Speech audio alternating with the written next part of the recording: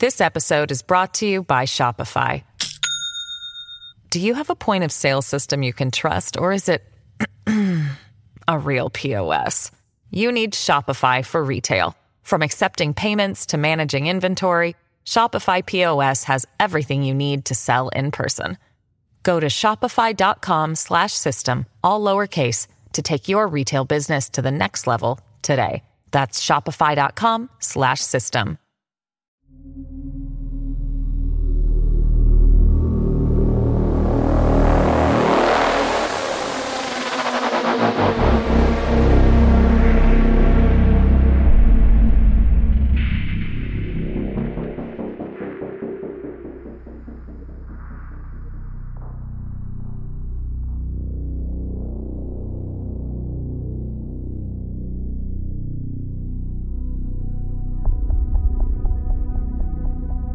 This story is about my Uncle Jimmy. I'll try my best to tell it right, but I haven't heard it in the years since his passing, so my memory could be a little rusty, so please forgive any parts of this story that sound a little off. Now, my Uncle Jimmy was a simple man, possibly the most simple man you could ever meet. My dad's side of the family was raised in a very rural town far away from any big city. This meant their childhoods were spent raising farm animals and living off the land in whatever aspect they could. They, of course, had electricity and running water, but they used it sparingly so as not to rack up a large bill that, at the time, they couldn't afford. Uncle Jimmy was one of 7 kids in the household. He and my father were extremely close and a lot alike, but when my dad turned 18 and graduated high school, he left to go to a university a few states away, and he and Jimmy talked less and less in the years that followed. When it was Jimmy's turn to graduate and go off to college, he decided on a different course. He liked being out in the country and fending for himself. He said it made him feel like he was living the life God intended for humans, and that it made him feel closer to the earth and ultimately to himself. So when it was time for him to leave home, he did. He moved even further into the countryside. He found a cute small cabin in the middle of the woods with no power and no running water and said to himself, This is perfect." My dad didn't see Jimmy much after that. He says he wasn't super comfortable visiting Jimmy in what he always called the boonies, where he'd have to endure no running water and no electricity for a few days just to visit his brother. And Jimmy absolutely refused to leave his cabin for years, until this specific incident occurred. I had just been born. It was the mid-'80s and my dad was planning to ask Jimmy to come for a visit to meet his kid. He figured that he wouldn't come, but wanted to ask anyways. Now, it was hard to get a hold of Jimmy because of the whole off-the-grid thing that he had going on, so the best my dad could do was send a letter. The letter he got back shook him to his core. Now, the story goes like this. Jimmy had a dog, and boy, he loved this dog. Like the way a person loves and cherishes a child. It was a German short-haired pointer named Betsy. Betsy was a very well-trained and mannered hunting dog that went everywhere with Jimmy. Every night, Jimmy would let Betsy out of the cabin to run around for a bit before bringing her in at night. There had never been a problem with predators in the area that could pose a threat to Betsy, so he didn't even think twice about letting her outside. That night, after Betsy had been out for only about 30 minutes, he heard her scream. And not like a scream of excitement from playing or a scream to be let in. This was a scream of pure terror and agony. Jimmy rushed to his door and barreled his way outside when he saw his poor dog limping her way towards him. He always said the look on her face was one begging him to help her. I never understood that until I got my own dog and realized that they are very capable of expressing their emotions just by the way they look at you. Jimmy scooped her up as carefully as possible and rushed her inside. When he set her down, he realized that his hands were covered in blood.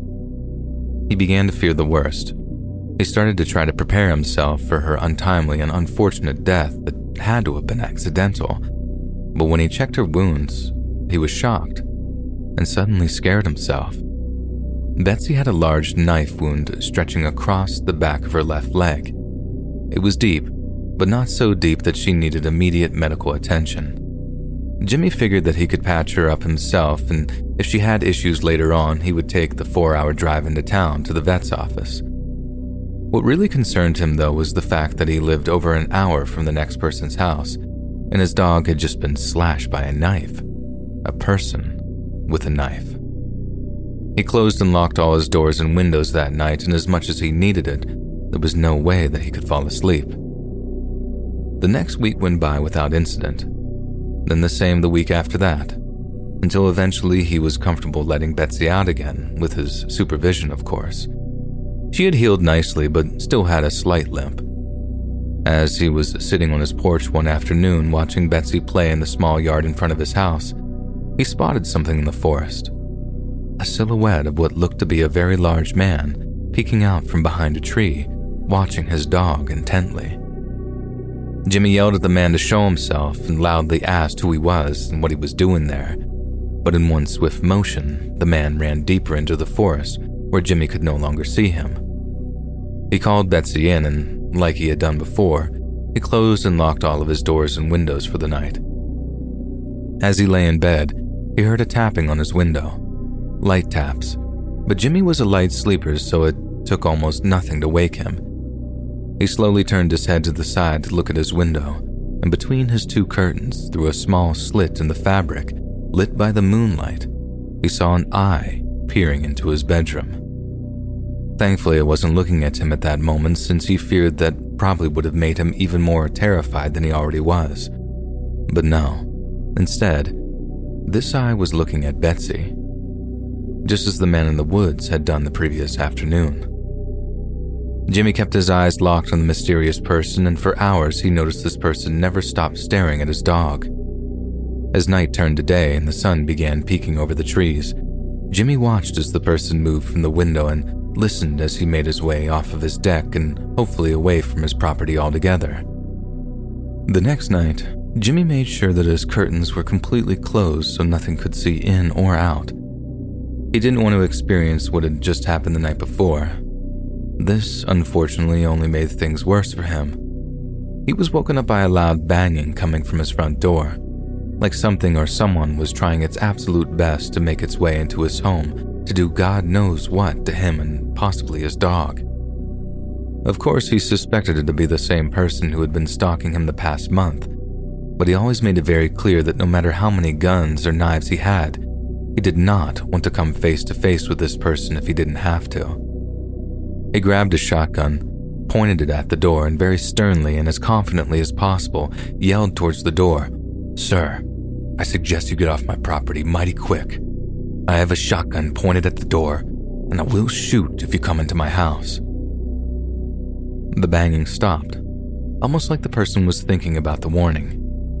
But it only stopped for a few seconds before it continued with even more force behind it. The door began to shake as it couldn't bear that much force against it, and Jimmy knew that it was about to break. He began screaming at the man to please just stop and leave, and that he didn't want to kill him.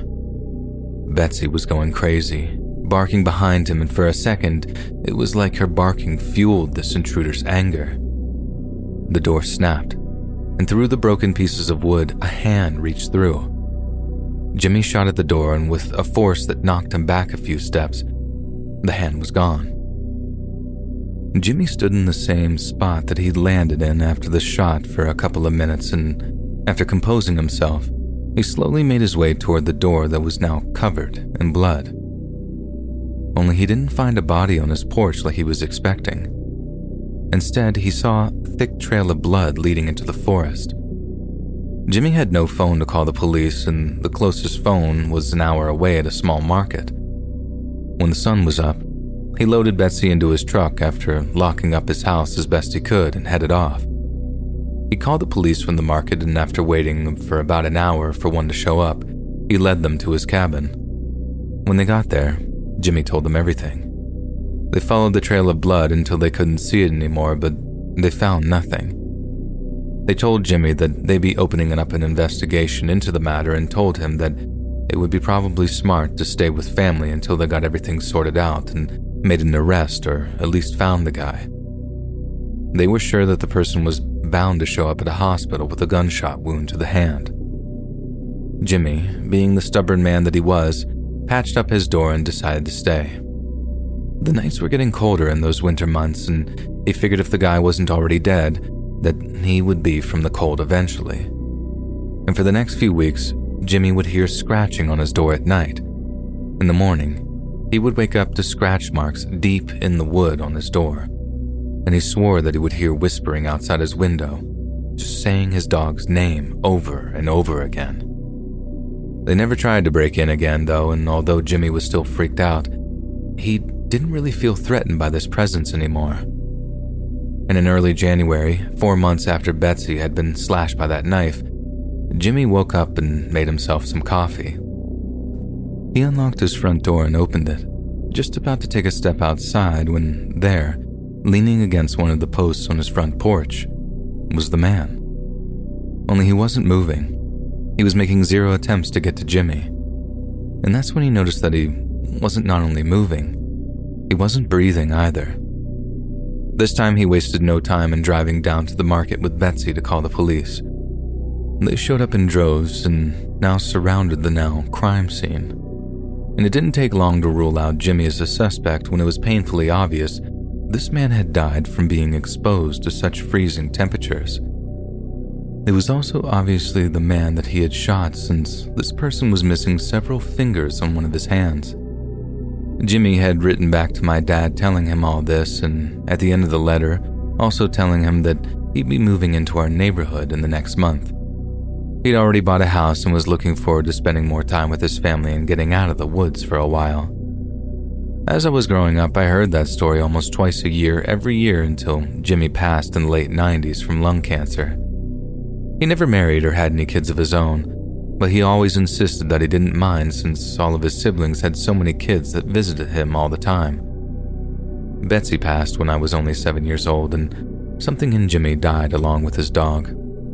I can only hope that they're together again, best friends in life and death.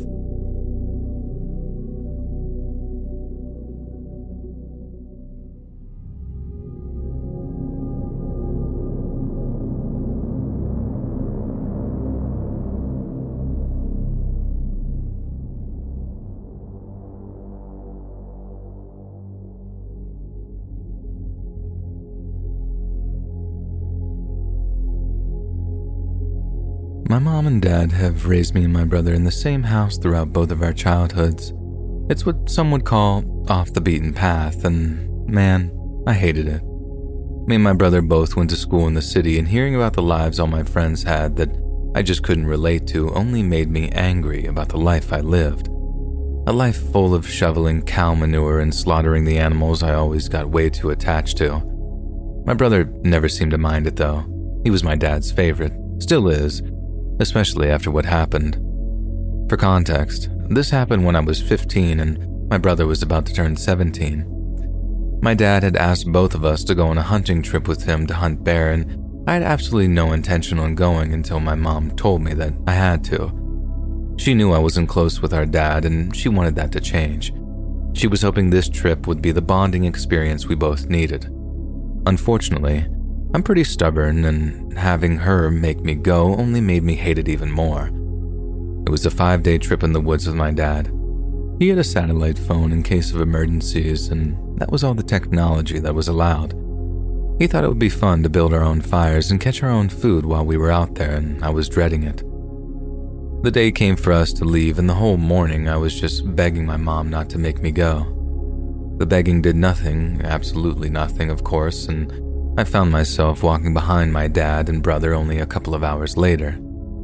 Thankfully, it wasn't too cold and I wouldn't have to cuddle my dad and brother for warmth like we had to do on our last hunting trip. That was humiliating. It didn't take long for my dad to find bear droppings. I will say that even though I hated hunting and tracking animals for days, my dad was great at it.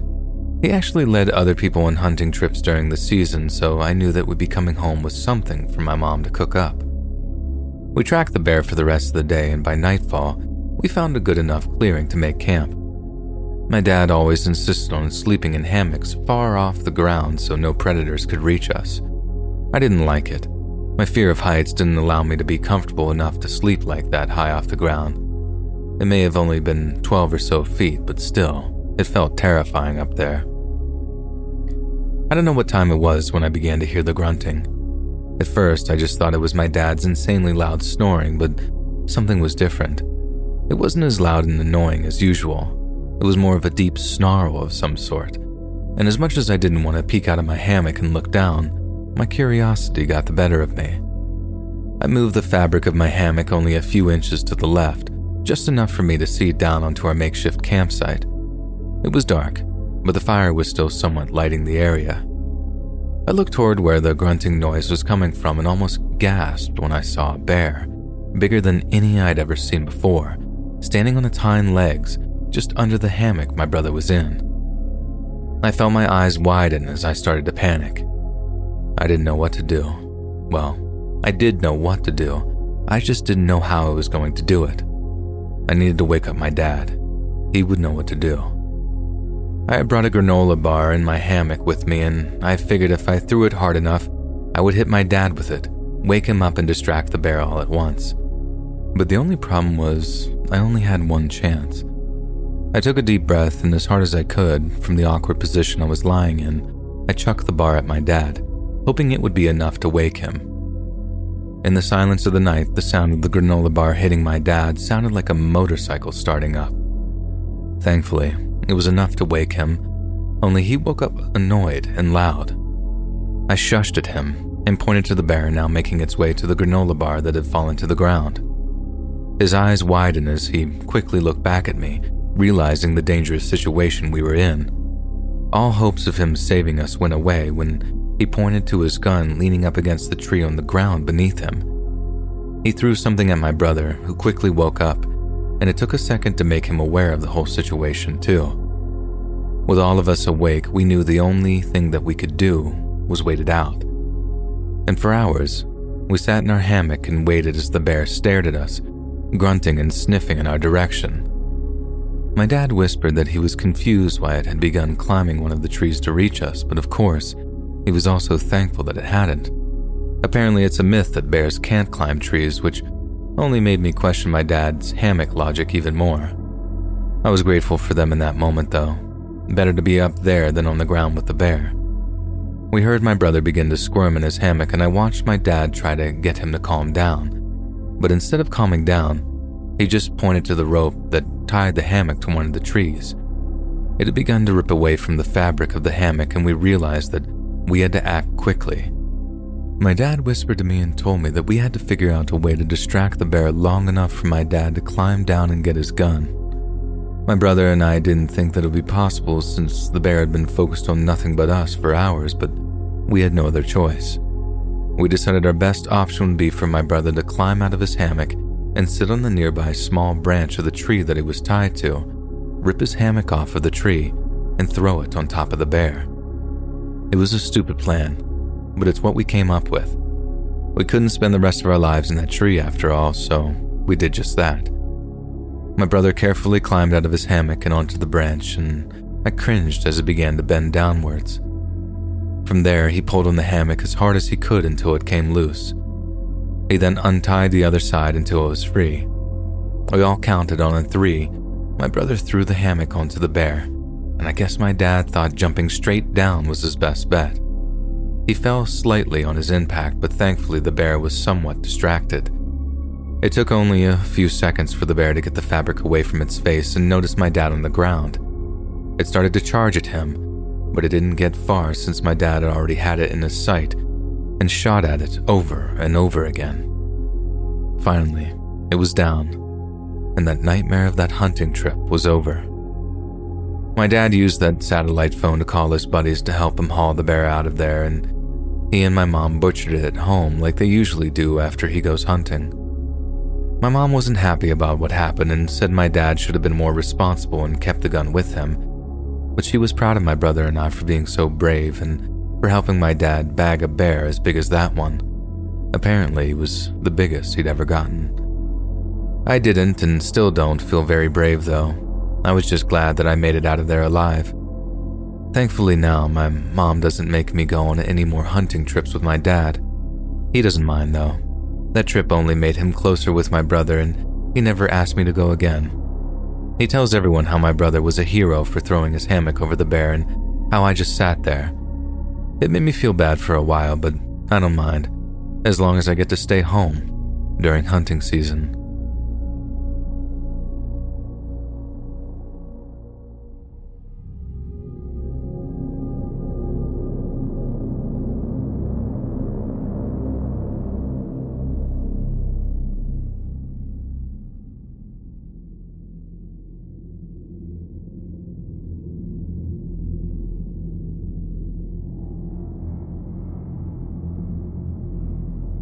I didn't know much about living in the wilderness when I bought a house with my best friend, but it was a really good deal that we just couldn't pass up. My friend Julie and I were going to school about a half an hour away, and buying a house for the next 4 years actually turned out to be cheaper than the rent would have been at the end of it all. Plus, this meant no landlords and we could do whatever we wanted with the place. The house was technically considered off-grid since it wasn't connected to our city's power grid, which of course helped us with the price. Thankfully, the previous owners agreed to sell us their solar panels as part of the overall price, which was actually super lucky. The house was also on septic and we had a well, so even though it was off-grid, we still had all the luxuries of living in a house in the city. Julie and I both had pretty well-paying jobs, and I'm not ashamed to say that we both come from families who helped us with the mortgage from time to time. Anyways, the number one rule that I made with Julie when we agreed to buy this house together was that we wouldn't give our address to anyone but family. No friends, no boyfriends, and especially no random guys. We were out in the middle of nowhere, and I didn't want to risk the wrong person knowing that we, two 22-year-old women, were living 30 minutes outside of town, miles from the next house. It just didn't seem smart to me. Julie always said that she was fine with the rule, and for the first year we lived together and she respected it. At least, I think she did. Then one day, in our second year of being housemates, I came home to her making out with some random guy on the sofa in the living room. I was livid. I screamed at the guy to get out, which of course only made Julie mad, but I really didn't care. I had boundaries, and my reason for not wanting men over to the house seemed pretty fair. After he left, she yelled at me that I was being stupid and having a guy over from time to time wasn't going to do anything bad. I tried telling her that it just wasn't smart letting people we don't even know into our house and letting it be known that we live alone with basically no means to protect ourselves. But she still didn't get it. She just kept saying, "This isn't the movie Taken. A guy isn't going to come back and kidnap and sell us. Calm down. Live a little." Her making fun of the situation made me feel like I had made a huge mistake buying this house with the person I thought I knew so well. She had been my best friend for 4 years, and I never got the impression that she would be so careless. I called my mom that night and told her what happened. She agreed with me that it was dumb of Julie to invite a guy over that she didn't even know. I also told her that it made me uncomfortable staying there, knowing this guy knew where we lived, who we were, and that we lived alone. I mean, it was obvious no guy lived with us. Every picture in the place was just 2 of us, and I'm pretty sure Julie probably told him that she only had 1 roommate. It wouldn't have been a shocker if she did. She brought him back to the house after all, so telling him about her life wouldn't have been a big deal. My mom told me that if I was uncomfortable that I could just stay with her for a few nights, and if I wanted to go back after, then I could, and if not, I could stay however long I needed. I appreciated the offer and decided that I'd go to school the next day, go home, pack some things, and then head off to my mom's for a bit. Julie thought that I was being dramatic, but I didn't care. I went to school the next day as planned and made my way back to the house that afternoon. I decided to wait until Julie got home to let her know how long I'd be gone and just to make sure that she'd locked up. Clearly, she wasn't the most responsible person, so I couldn't rely on her to secure the place after I left. At around 8 p.m., I decided I was done waiting and began making my way to the front door with my bag in hand. When I reached the hall that led into the living room, I stopped in my tracks. Thankfully, the darkness that filled the house hid me as I watched 2 men in black masks standing at the door behind the frosted glass. They were talking to each other when I heard one of them say, "I'm telling you, man, the girls who live here, they're all types of fine. Now get the door open before they hear you." My heart sank and I didn't know what to do. I just had to hide. I guess now I realize that I probably should have slipped out the back door, but I really wasn't thinking. Instead, I slowly walked back into my room, shut and locked the door, and started trying to find some places to hide. I watched a movie the previous night that gave me the idea of opening my window to make it look as though I'd gone out that way, so I did that, and climbed into the back of my closet and hid under a couple of thick comforters I'd shoved back there after last winter. I heard the sound of the glass in the front door shattering, and I felt tears beginning to stream down my face. I wasn't going to be one of those girls you see in movies and TV shows who can't keep quiet, though. I was barely breathing so I wouldn't make a sound. I listened as they made their way through the house, loudly arguing with each other that they hadn't found us yet. I silenced my phone so it wouldn't give up my hiding spot if it were to go off, and I texted Julie not to come home, that people had broken into our house and to call 911 immediately. I also texted my mom and told her what was happening and for her to call 911 too. Of course, they both started blowing up my phone, but when I heard the men try the handle to my bedroom door, I couldn't focus on anything but staying hidden and staying quiet. "She's gotta be in here. Her car's out front. I'm gonna be so pissed if she's not, and you had me break into this house for nothing." They argued back and forth like that for a couple of minutes until one of them must have gotten tired of it and kicked the door in. I was relieved when the window trick seemed to work and they screamed at each other that I got in the way. The relief only lasted a minute though, when one of them told the other to look around for anything they could take that might have been worth something. I started praying that they wouldn't look too far into my closet, that they wouldn't pull back the comforters I was under and do what men do to women whose houses they break into. I heard one of the men leave my room, but I could tell one of them stayed. I heard him begin to go through my drawers and throw things across the room. He seemed frustrated, which was probably due to the fact that I don't own super nice things. No expensive jewelry, nothing designer. I could never justify spending that kind of money, and clearly this guy didn't appreciate that. My breath stopped in my throat when I heard his footsteps get closer to the closet doors. I didn't move an inch. There was no way that I was going to give this guy any reason to believe I was in there. It felt like I was going to have a heart attack when he opened the closet doors. I could feel the vibrations of him moving things around off the shelves overhead, and just when I felt him grab hold of the blankets I was under, his friend burst into the room, yelling that they had to go. Apparently they heard sirens down the road and got scared. They ran out of the house and I stayed in my spot. I had every intention of staying there all night.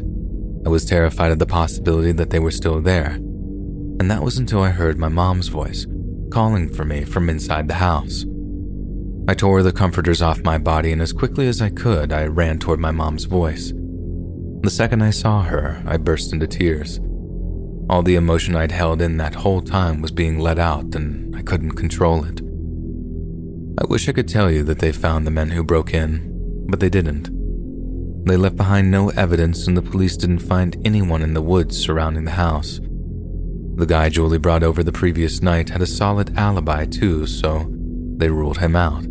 He also denied telling anyone where we lived, but I don't buy it. I moved out the next day. It took a while, but Julie eventually agreed to take my name off the mortgage. One of our other friends moved in with her, and I moved back in with my parents. I feel safer with them. I just wish they'd caught the guys who terrorized me that night.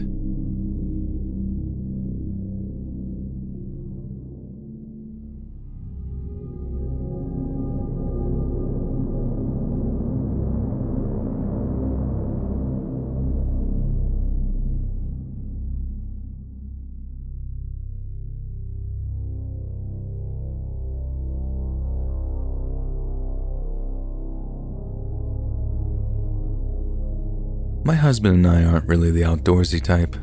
We both grew up in big cities and never really felt the need to move anywhere smaller. But for our honeymoon, my husband decided that it might be fun to get out of our comfort zones and rent a vacation rental in the Montana wilderness for 5 days. I wasn't too excited about it, considering I was hoping for a lavish Hawaiian honeymoon or something similar. But any time with my husband was bound to be a good time. We drove from our home in eastern Washington to the quaint little cabin a few hours away in Montana. When we got there, we were quickly made aware that there was no electricity in the cabin. There was running water, but no toilet. If we needed to go to the bathroom, we had to walk about 20 feet from the cabin to the outhouse. And I was quite upset, to say the least. When my husband said that we'd be staying in a cute house in the woods, I was expecting there to at least be power supplied to the house. He swore the ad said nothing about there being no electricity, but I was so mad that I didn't even know if I should believe him or not. Maybe he thought that it would just be fun to go without while we were there. My husband was definitely the more adventurous type, and that wouldn't normally have been something that would have stopped him from picking this place. We brought our bags to the door and my husband pulled the key from the undermat where the host said it would be. He opened the door and brought our bags inside, and when we went to sit on the sofa, we noticed a very large binder sitting on the coffee table labeled Rules.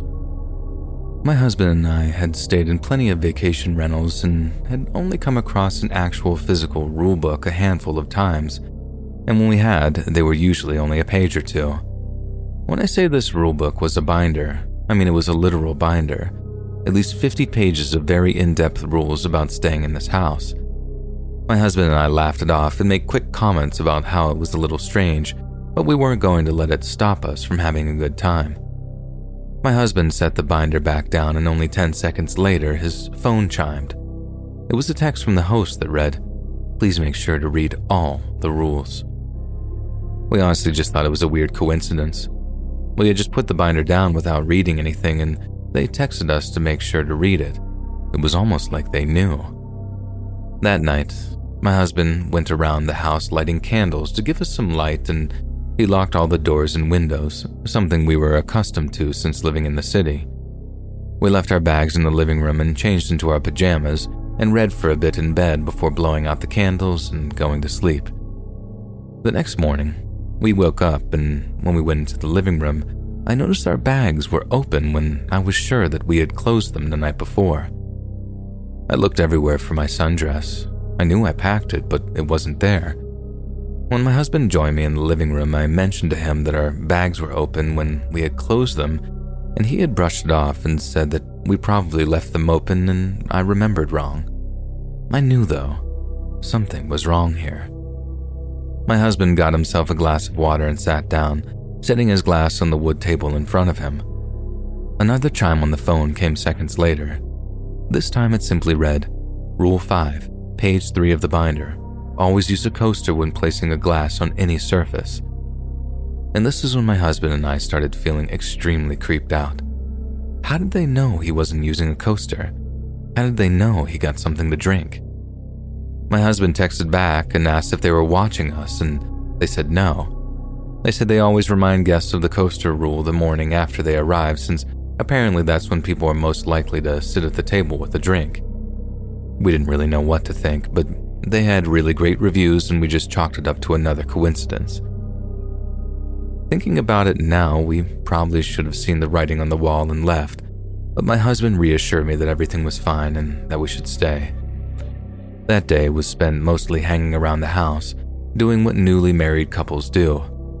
It was nice and we didn't get any more texts from the hosts, which eased my nerves a bit.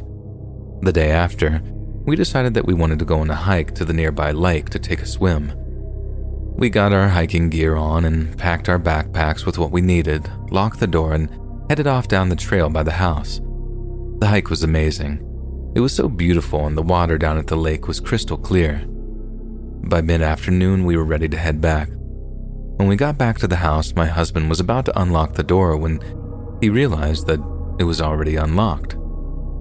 When we entered the kitchen, there was a note on the counter from the host that said that they had left us more towels and extra sheets, and to please make sure all lovemaking was kept in the bedroom. My husband was immediately angry, and both of us started to believe these people were watching us. My husband told me to pack my bags and that we were leaving. After we were packed, we made our way to the front door, and when we opened it, there was a man and a woman standing in front of us. They introduced themselves as the hosts, and they wanted to know why we were leaving. This just confirmed it to us. These people had been watching us, and who knows what they had seen. The real shocker here was that this woman had shown up wearing my dress, my missing sundress. She'd actually stolen it from me and had the audacity to show up wearing it right in front of me. My husband had noticed too and mentioned it, and of course they denied everything. When we were on the road out of there, we contacted the vacation rental company and filed a complaint against the hosts. We also filed a report with the police for the theft. Unfortunately, the woman was somehow able to come up with a receipt for the dress, and apparently it is completely legal for a vacation rental to have cameras up in their rental properties. They had erased all footage from our stay, saying that it was customary to delete whatever was recorded after a person's stay had ended, but we knew the real reason they erased it. When we complained about there being no power to the property and it not being mentioned in the listing, the host actually supplied proof that the house did have electricity, and they said that it was mistakenly turned off for the duration of our stay. We feel like our whole honeymoon was ruined by this total invasion of our privacy, and we haven't been able to stay in a vacation rental since. My husband did make it up to me, though, with a week-long Hawaiian vacation like I originally wanted, which I was extremely grateful for. The last time we checked about a month ago, their rental property was still up. Honestly, I just feel really bad for the next unsuspecting person who stays in that house.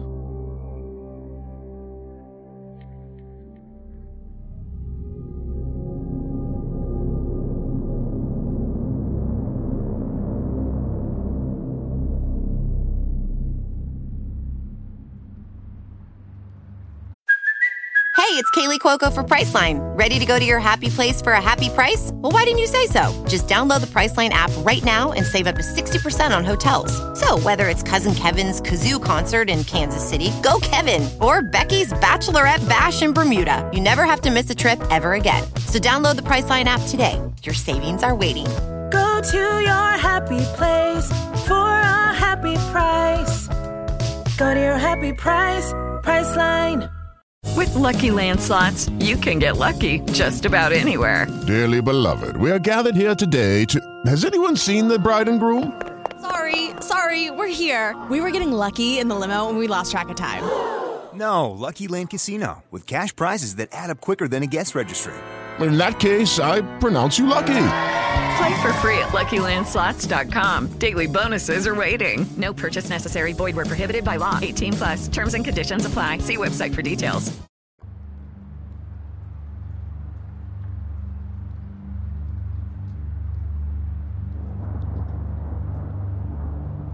This story is about my mom and dad. It happened when they were newlyweds and had bought their first home together. My mom was so excited to be living on her own with my dad. They were both in their early 20s and she'd lived at home with her parents up until that point. The house they bought was more of a fixer-upper, but the style of home was exactly what my mother wanted and the location was exactly what my father wanted. It was more rural and in the country than my mother would have wanted, but they both got something that made them happy and compromise was important. They moved in late August and everything was great. The weather was still hot, but they knew cooler days were ahead with fall just around the corner. By early October, Mom and Dad had been hearing around town that storms were to be expected this time of year. By the sounds of it, they could get really bad. Heavy winds and rain. And one Thursday afternoon in late October, there was a weather warning for their area. They asked people in town what they were expected to do for a storm like that, and everyone said the same thing. Board up all doors and windows and just in case, cut off all power. They didn't understand that part of it, but it really didn't matter anyway since my dad was still in the process of getting a permit to run electricity to the house. The storm was coming very early the next day, and that night, both Mom and Dad spent hours boarding up all the doors and windows. By the time they finally finished, the storm had begun to roll in. They closed the front door behind them and sealed it from the inside as best they could and headed to their bedroom, their path lit by small candles that they were holding. My mom and dad waited most of the storm out in their bedroom, reading their books and playing board games. They had tried to sleep, but the noise of the wind and rain kept them up. At around 3 a.m, the wind seemed to pick up. It was getting louder and louder, even making the house shake. They heard trees falling in the forest surrounding their house as they landed with a loud bang. The crunching and snapping of the branches had started to really scare my mom. She was worried about a tree possibly falling on the house and them not knowing when or where it would fall. They heard the sound of a tree breaking from its base for what seemed like the 100th time that night, only this time when it fell, they heard the crunching of metal and their car alarm went off. Now, even if they wanted to, there really was no escaping that storm. Not by car, anyways. Then it happened.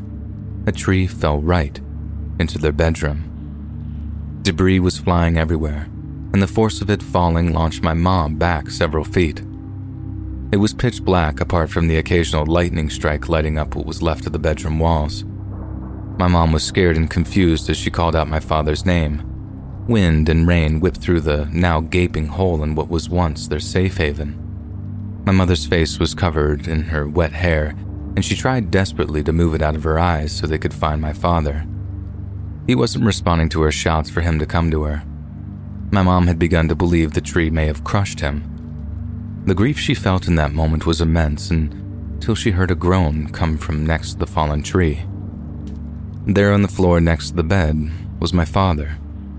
His arm was wedged under the tree, and he was almost being drowned by the downpour of rain on his face. My mother grabbed a nearby raincoat that used to be in the now torn-apart closet and shielded both of their faces. She couldn't exactly tell because of everything going on around them, but my father was losing blood fast.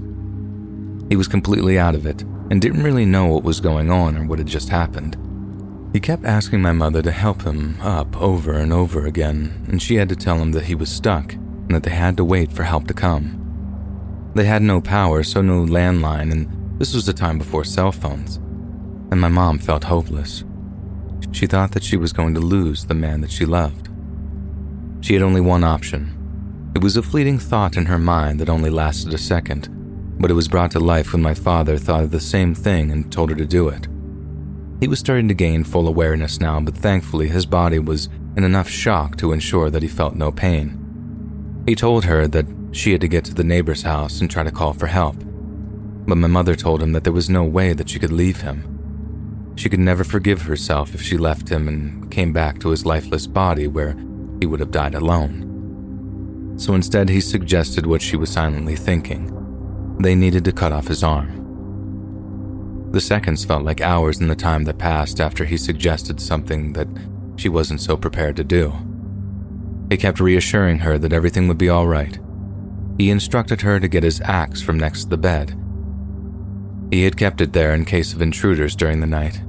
Then he told her to tie something very tight to the top of his arm to decrease the blood flow to the area.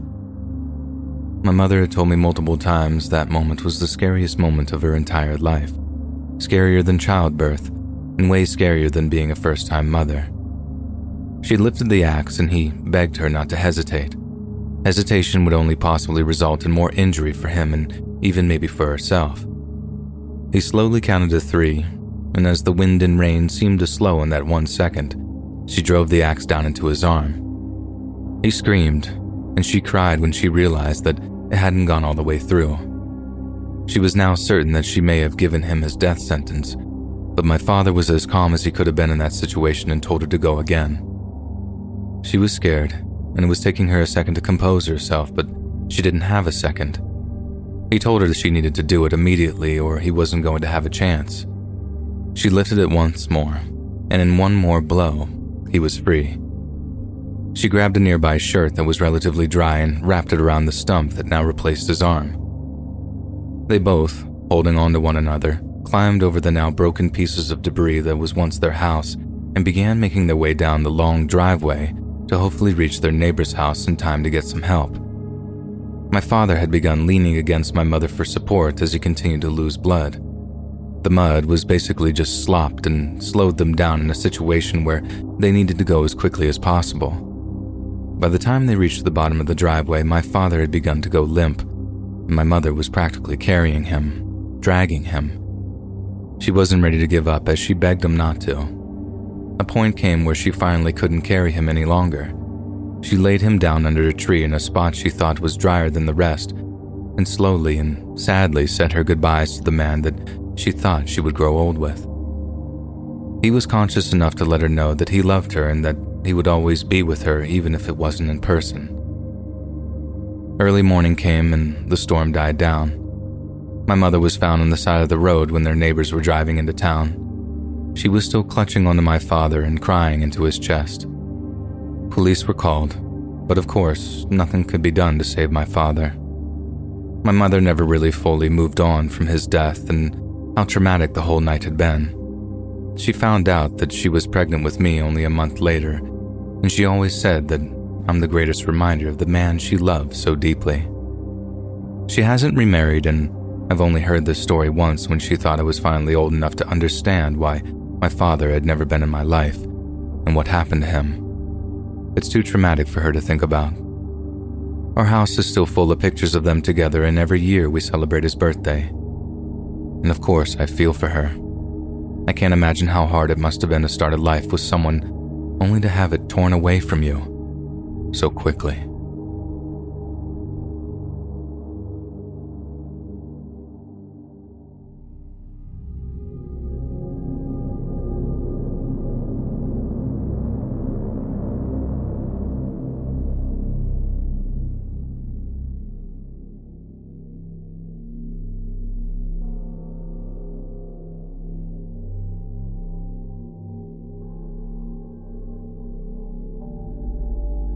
I'm in my late 20s now, but the story I'm about to tell you takes place when I was 12 and my brother was 14. We lived with our parents in a small cottage in the countryside.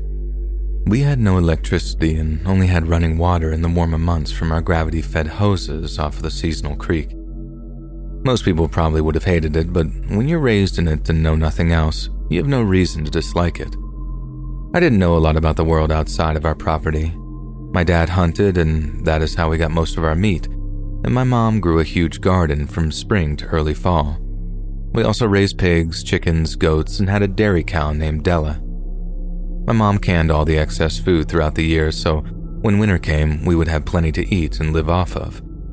She cooked on our wood stove even during the warmer months, and she homeschooled us and taught my brother and I everything we know. One fall, it was exceptionally stormy, and my mom had told me to go milk the goats.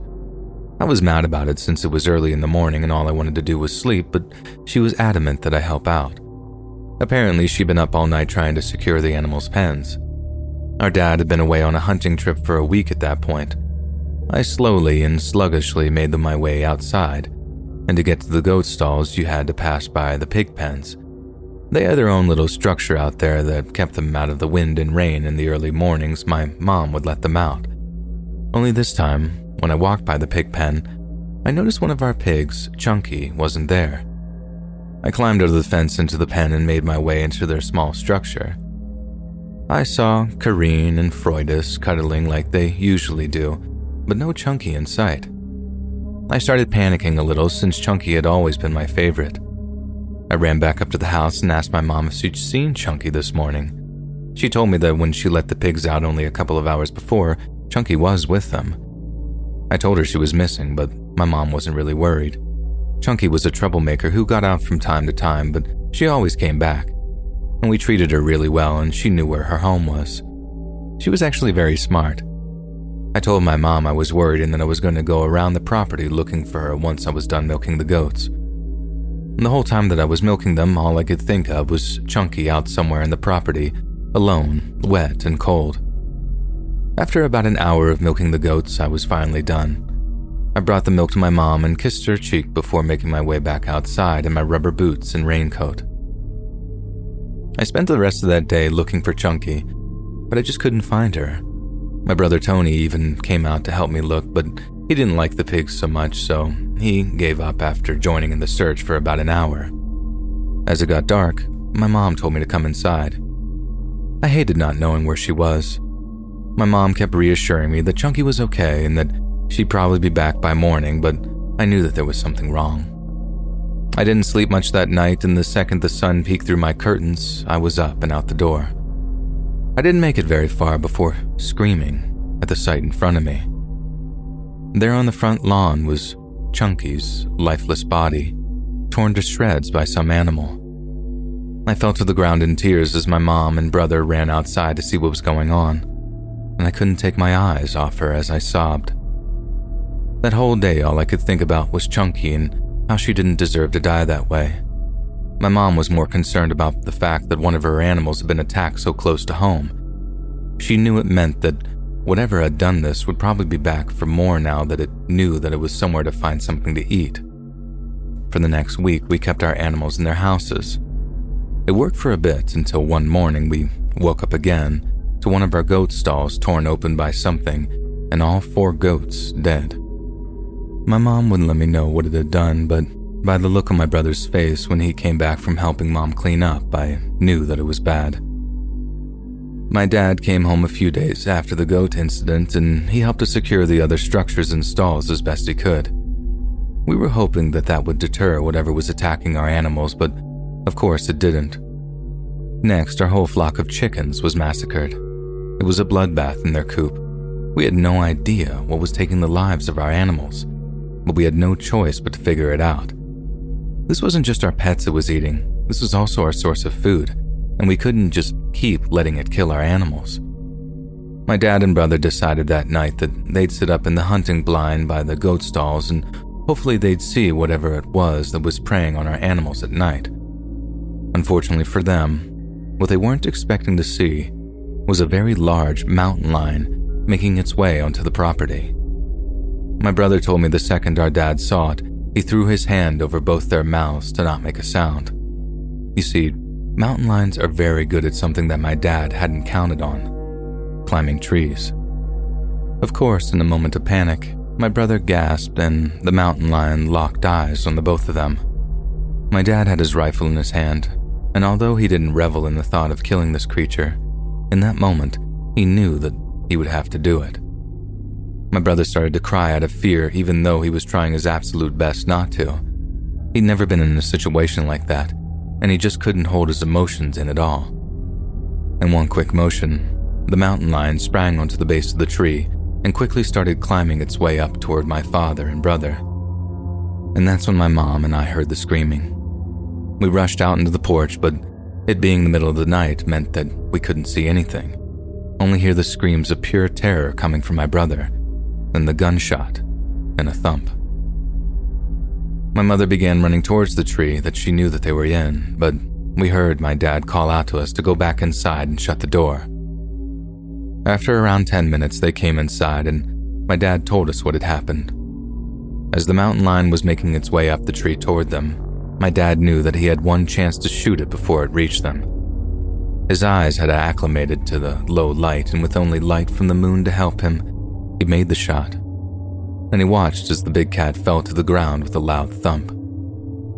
He told my mom and I to go back inside in case he hadn't killed it, and he was worried that maybe it had enough fight left in it that if it saw my mom and I, that maybe it would come for us next. But by the time he and my brother climbed down the tree, he knew it was dead. Straight shot between the eyes. The next morning, he reported the killing and animal attacks to local authorities and game management, who came by and collected the mountain lion. After that, we didn't have any more problems with large predators except for the occasional chicken being killed by a hawk. I moved off the farm when I was 20, but not too far away. I visit often with my husband and daughter, and about once a year, my dad just loves to tell the story about how he saved my brother's life.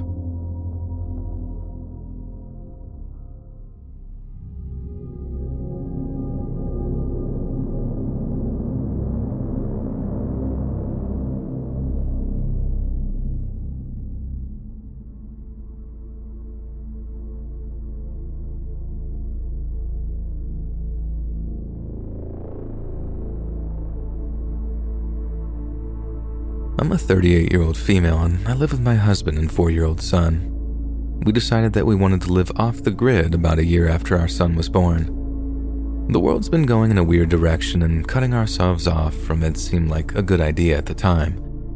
We bought a small house in the forests of the Pacific Northwest, and apart from the story I'm about to tell you, we loved every second of it. We have a family dairy cow that produces a lot of milk. About 6 to 7 gallons a day, which is way more than a family of 3 can drink. More than anyone can drink in a day, actually, but where we live, people love to drink raw, unprocessed milk. It's a controversial topic that I won't get into right now, but with the excess milk we constantly had, my husband suggested that we post a Craigslist ad to barter our milk. You know, trade the milk for other items we may need or want, like fresh fruits and veggies or farm equipment. We figured it couldn't hurt and that it would be fun to meet new like-minded people in the process. We posted our ad and we didn't get any responses for a while. I started feeling a little defeated about the whole thing, and that's when I got an email from a woman named Christina. She told me that she absolutely would love to trade for some milk, and I won't lie when I say that I was a little excited too. We emailed back and forth for a couple of days, and she told me that she grew organic berries that she would want to trade. I thought everything was going great until she suddenly just stopped emailing back. I emailed her again 4 days later to ask if she got my emails, but again, got no response. It was like she was purposefully ignoring me, but my husband told me that sometimes people get busy and I shouldn't take it personally, so I didn't. I moved on and continued to wait for another person to see the ad. Over a week and a half later, I finally got a response from Christina. She was angry that I had emailed her in the middle of the night, and it was my fault that she hadn't seen it. She said that it was very irresponsible of me to email so late and that it wasn't a good way to run a business. And I was shocked. I looked over my previous emails to her and was confused when I saw that I, in fact, hadn't emailed her in the middle of the night but in the afternoon.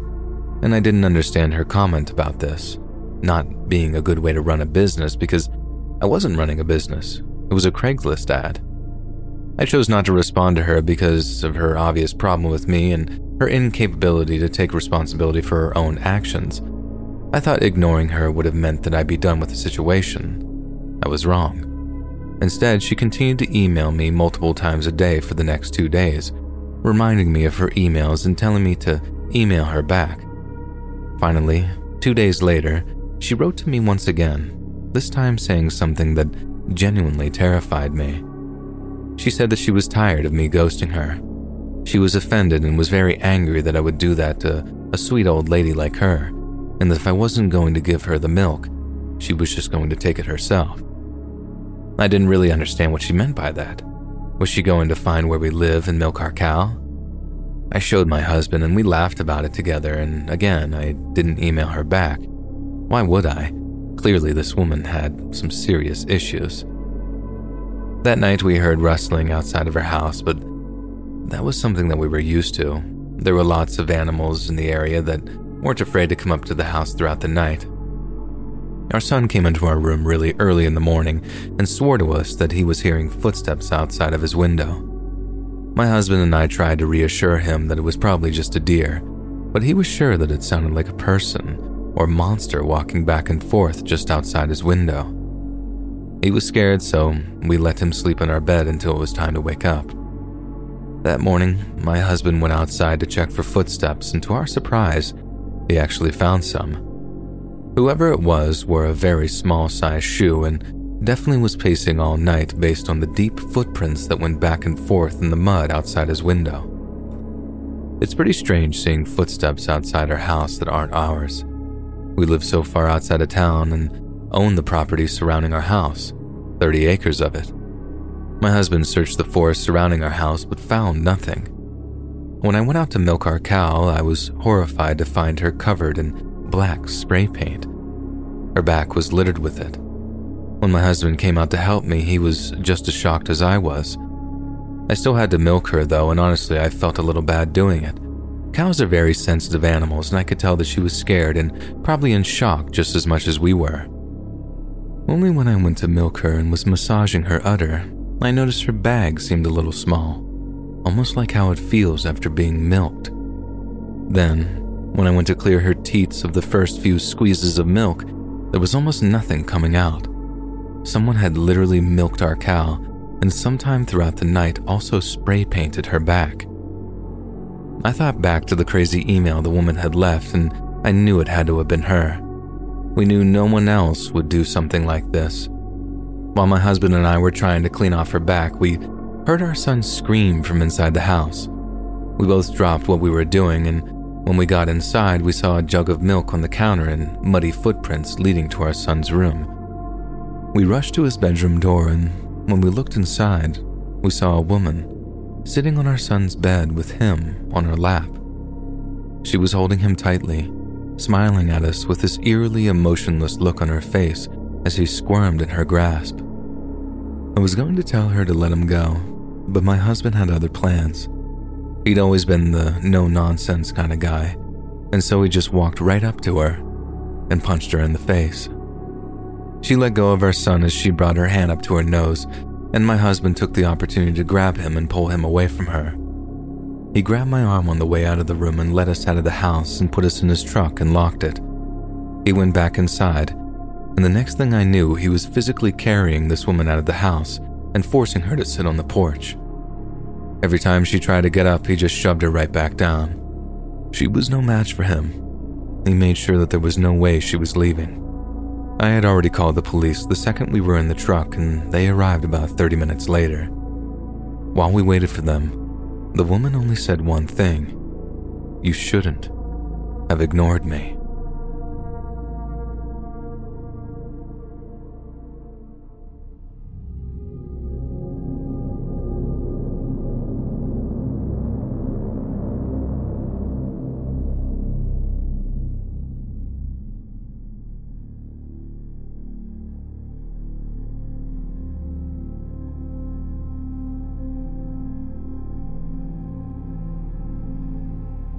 My husband does everything for our family. If we didn't have him, there's no way our children and I would have survived out here by ourselves. For context, my husband leaves for a few months out of the year to work on the railroads while my children and I stay on the farm taking care of all of our animals and tending our garden. When my husband comes back, it is honestly such a relief since he's able to do work on the more hands-on, bigger projects around the property. Well, our family had been lacking something for the first year on the property. We have no water running to the shed that we currently live in. Yes, shed. We converted a 12 by 30 foot shed into a small cabin for the kids and my husband and I. It's fine, it does the trick. Keeps us dry during the wet months and keeps us warm during the cold months. But what has always bothered me has been the lack of a toilet. For the first year, we'd literally just been going out into the woods with a roll of biodegradable toilet paper, and I was so sick of it. Ever tried getting a 2-year-old to go to the bathroom where everything around them has their attention and not you? It's impossible. So to remedy this situation, I asked my very handy husband to build us an outhouse. Nothing fancy, just a small building where we could go to the bathroom in peace. He was absolutely on board and positive that he could do it. Our shed fortunately had electricity powered by our diesel generator just outside, so my husband spent a whole week researching exactly what he needed to build the outhouse and how he was going to do it. He even bought a new, very expensive chainsaw just so he could cut down one of our trees himself to use the wood. I didn't really like the sound of that since I thought it sounded dangerous, but he was so sure that he could do it because he loved to remind me that he's cut down plenty of trees before, so this time shouldn't be a problem. I decided to trust that he knew what he was doing. The day came for him to cut down the tree, and to say that I was nervous would have been an understatement. I stayed in the shed with our daughters and patiently waited for him to come inside and tell me that the tree was down and that it was done and over with. I heard his chainsaw roar to life and the awful sound of it cutting through the wood. I took comfort in knowing that one of our neighbors had come by to help him, so at least he wouldn't be alone. The loud thump of the tree heightened my anxiety for a second, and when I looked out the window and saw the big smile on my husband's face and a thumbs up, I knew it was okay. I decided to stand out on the small porch just outside the door of our shed to watch him chop it down. For about an hour, everything seemed to be going fine. Now, I know nothing about chainsaws or cutting down trees, so I can only describe to you what I saw and the way that I saw it. My husband and our neighbor were both chopping up the tree on different ends when I noticed my husband was having a hard time getting through this specific part of the tree, more towards what used to be the bottom of the trunk. I watched in horror as I saw him prop his leg up onto the trunk of the tree to get more leverage, and I screamed at him to stop. Of course, they couldn't hear me since both my husband and our neighbor were wearing ear protection. I started running towards them to hopefully stop my husband from possibly hurting himself, but there was nothing I could do. I was at least 100 feet away and I just wasn't fast enough. As I was running and screaming for my husband to stop, I watched him place the chainsaw against the bark once more, only this time when it kicked back, there wasn't just an open space for it to go into. There was his leg. The chain ripped through his shin, and blood immediately sprayed and oozed from the wound. He screamed in pain and threw the chainsaw to the ground. Our neighbor just looked at us with wide eyes, and I screamed at him to get help. I rushed to my husband's side, and I honestly had no idea what to do. I was panicking, he was panicking, and it was pure chaos. I looked at his leg, and through all the blood, I could just see mangled flesh. My husband had begun to scream. There was literally no stopping the wailing coming from his mouth, and I wasn't going to ask him to stop. I could only imagine the fear and pain that he must have been feeling. I thought for a second and remembered a YouTube video that I had watched on how to make a tourniquet out of a piece of your clothing. Without thinking twice, I used a knife to cut a piece of cloth from my flannel. I positioned it above the wound on my husband's leg and tied it tight. I used a nearby stick and tied it to the piece of cloth and twisted it over and over as tightly as possible to hopefully cut off blood circulation to the lower half of his leg. He'd already lost so much blood, and I was scared when I realized his screams got quieter with each breath that he took. Our neighbor came back with his wife, and she was carrying what looked to be a first aid kit. They informed us that they had called 911, and an ambulance was on its way, but wouldn't be there for another 30 or even possibly 45 minutes, and the number one thing they said to do was to make sure it bled as little as possible. From what I could tell, the tourniquet I had made was working, but my husband wasn't doing any better. His screaming had stopped and he was finally able to talk to me. They said that he felt numb and his body was cold. We brought him blankets, and all I could do was sit with him and wait for the ambulance to get there. He was telling me over and over again how scared he was, and I was trying to be brave for him, but my God, I was terrified. I needed him. Our kids needed him, and I should have never let him cut up that tree. Wind had started to roll in, and dirt started getting in the wound. I didn't really know what to do, but it seemed like a good idea at the time to at least cover his leg with something. I grabbed a clean towel from the shed and told him to brace himself for me to place it on his leg. I very gently wrapped the towel around what was left of the lower portion of his leg, and surprisingly, he said that he didn't feel much down there anymore. His face became white and he got colder and colder. By the time the ambulance arrived, he had been in and out of consciousness for about 10 minutes. I called my mom to come and pick up the kids, and our neighbors watched them until she got there. I rode with my husband to the hospital. He had lost so much blood, and at first, doctors weren't sure if he was going to make it. They did end up having to amputate his leg below the knee. Unfortunately, he developed an infection post-surgery and needed a second amputation 2 weeks later, and this time above the knee, and he was devastated. He thought life as he knew it was over. To him, his purpose in life was doing activities he thought he could no longer do without his leg. He's still going through his journey of recovery, but is doing much better mentally. He's determined to do everything he once did before the accident, and for now, we're staying with my mother in the city while he heals. I'm just glad that day didn't end with the loss of my husband and my children's father.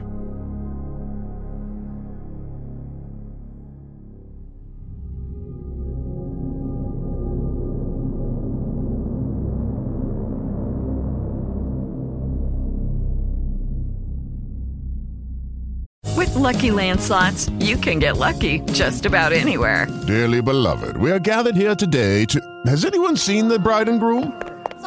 Sorry, we're here. We were getting lucky in the limo and we lost track of time. No, Lucky Land Casino, with cash prizes that add up quicker than a guest registry. In that case, I pronounce you lucky. Play for free at LuckyLandSlots.com. Daily bonuses are waiting. No purchase necessary. Void where prohibited by law. 18+. Terms and conditions apply. See website for details. Okay, round two. Name something that's not boring. A laundry? Ooh, a book club. Computer solitaire, huh? Ah, sorry, we were looking for Chumba Casino. That's right, ChumbaCasino.com has over 100 casino-style games. Join today and play for free for your chance to redeem some serious prizes. ChumbaCasino.com. No purchase necessary. Void where prohibited by law. 18+. Terms and conditions apply. See website for details.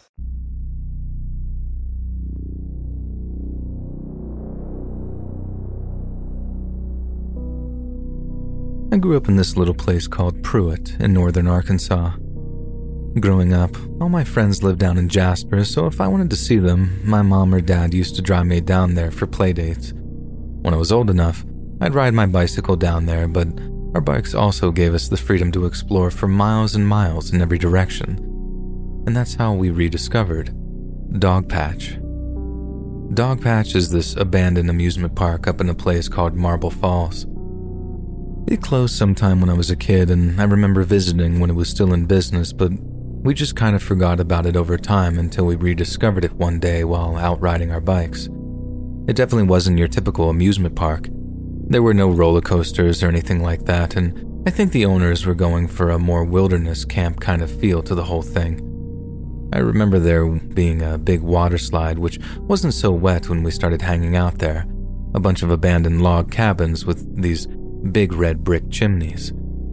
It definitely wasn't a safe place to be hanging out, but I think that just made us want to hang out there all the more. And that we did, for almost 4 years, and each summer Mother Nature claimed more and more of the park until it was as wild as we were. I spent some of the best days of my childhood in that old abandoned theme park, but for reasons that'll become obvious, those memories are all tainted for me now. I know that's something I need to work through, but it's difficult to prevent what I'm about to tell you from bleeding through. Like I said, I spent most of the happiest times of my teenage years at the dog patch, but I also endured the worst few moments of my entire life there too. The third summer we spent hanging out in the dog patch marked a big change for me and my buddies, and it was one I'd never have expected. In Pruitt, there was a family that had a real bad reputation. They were real poor, so I guess it wasn't their fault in a lot of ways. But they for sure seemed like they were crazy mean to their kid Noah. Noah was real weird too. I remember one time in middle school all the kids started pointing and laughing at him because he was eating cat food for lunch.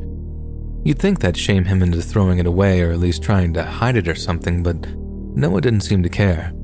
Either he was so hungry that he didn't care if people were laughing or he just couldn't hear it. There were a bunch of wild rumors flying around about his family too. Some saying that they were all on drugs, some saying that they were serial killers or kid snatchers.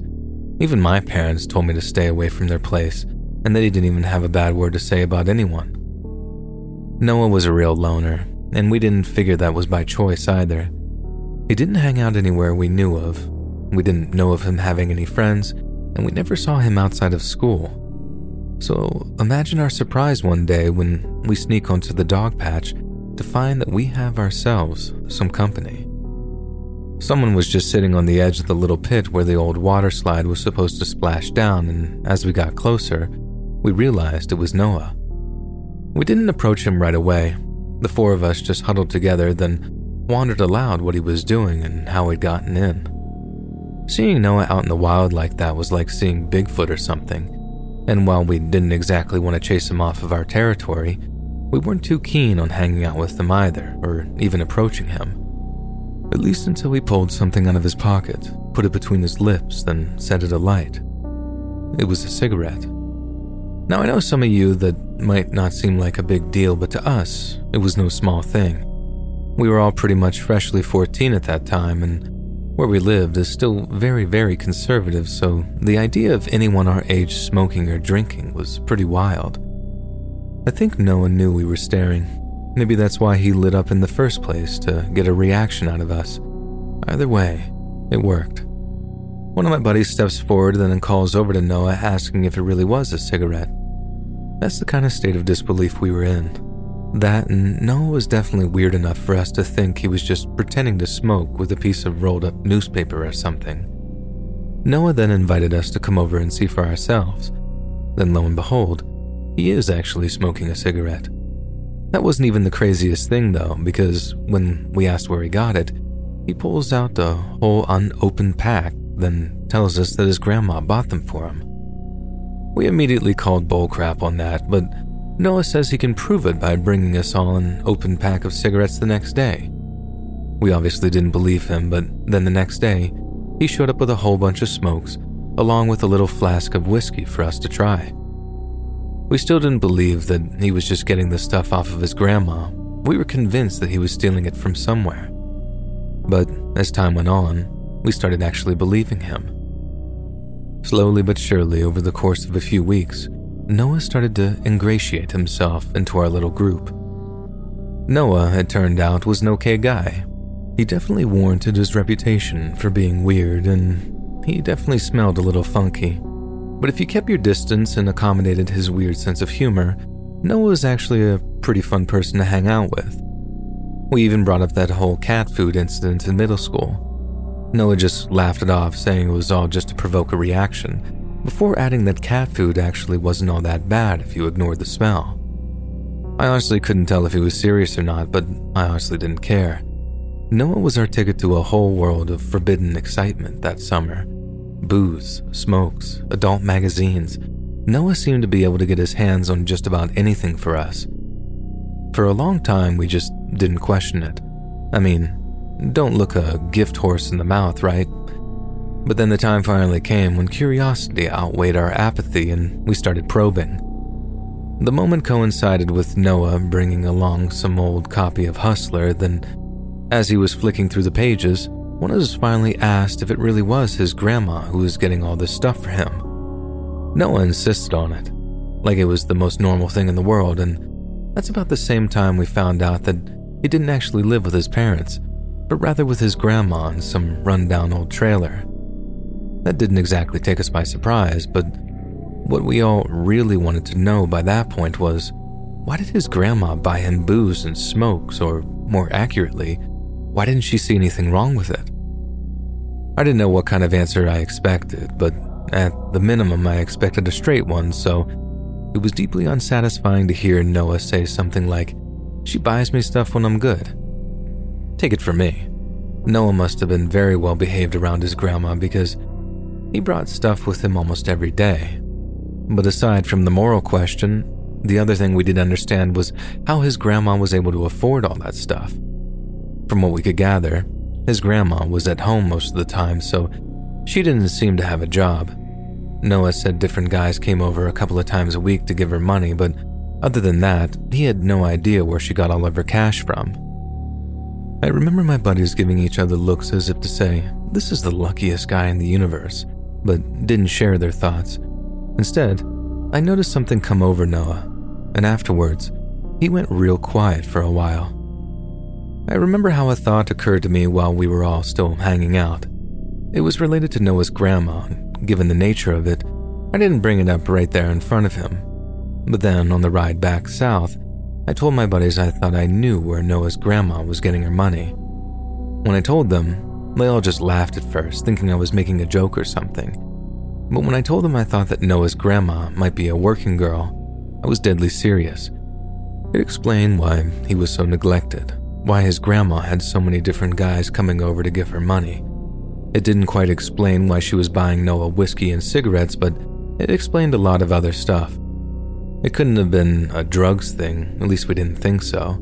We'd already asked if Noah could get his hands on something stronger than booze, and he told us that that was the one thing his grandma wouldn't allow. Seemed like a weird place to draw the line, but I suppose it had to land somewhere. We did a lot of speculating that summer, but it was all basically pointless. None of us was going to actually ask if Noah's grandma was a hooker because we didn't want to upset or annoy him or lose our golden ticket in the process. So, for a while, that was that. Even though we really wanted to know, we just told ourselves that Noah's family stuff was none of our business, and for a while anyway, it stayed that way. All up until the night, when Noah made it my business. I remember the night Mom and Dad had such a big fight that I thought it might get physical. They were screaming at each other, slamming doors closed, throwing things around, and they were like that for hours. In the end, I just couldn't listen to it anymore. I remember how warm and humid the summer night seemed as I walked out the front door and closed it behind me. Quiet too, so Mom and Dad wouldn't notice. Then I hopped on my bike and rode all the way up to the dog patch, the one place I felt like I wouldn't hear my parents yelling in my head. I rode the 20 minutes or so up to the dog patch, found the secret little entry point that we'd made by pulling away a few rotten fencing boards, then climbed through into the abandoned park. I start walking across this big field that had the old water slide on the other side of it, and as I get closer, I see this little orange light glow real bright in the darkness for a second before fading back down again. It was a cigarette. Someone was smoking a cigarette near the old water slide, and I found myself praying that it was just Noah and not some psycho killer about to run me down to my doom. I called out to the person through the darkness, asking if it was Noah, and to my relief, they called back, "Yeah." It was Noah's voice all right, but there was something else in there, something shaky and nasal, like he'd been crying. I walked over to the little concrete pit and sat opposite him, then heard the telltale sniffles of someone who'd been shedding a tear or two. I saw Noah had a cigarette in one hand and a bottle of something in the other. I didn't see what it was at his feet. I asked him if he was okay. Noah didn't reply. He just took a sip from the bottle, grimaced, then took another drag on the cigarette that he was smoking. Bearing in mind, since Noah was held back a year, he was only 15 years old at the time, but I swear he held that bottle like a man who'd lived 3 or 4 times as long. He wouldn't say what was wrong, but I knew that there was something. So I tried to do at least the bare minimum of a friend and tell him something reassuring. I'll always remember saying, "It'll be okay. Whatever it is, it'll all be okay one day." I don't remember those words for their mediocrity, but because of what Noah said in response, or more importantly, how he said it. In reply to me telling him everything would be fine, Noah just replied, "No, it's not." I wanted to tell myself that he was just being cynical, but there was something in the way he told me no that gave me chills. He sounded resigned, doomed even. I tried telling him about how my parents were fighting, how it upset me so bad that I rode out there. But I also told him that no matter how bad they fought sometimes, they'd always get sweet on each other again after a while. You just had to ride it out. But again, his dismissal sounded like that of a condemned man. I tried more talking, anything to get him to feel better, but in the end, Noah just told me to shut up and smoke a cigarette with him in peace. He shuffled up off the concrete for a second so he could slide his hand into the pocket of his jeans.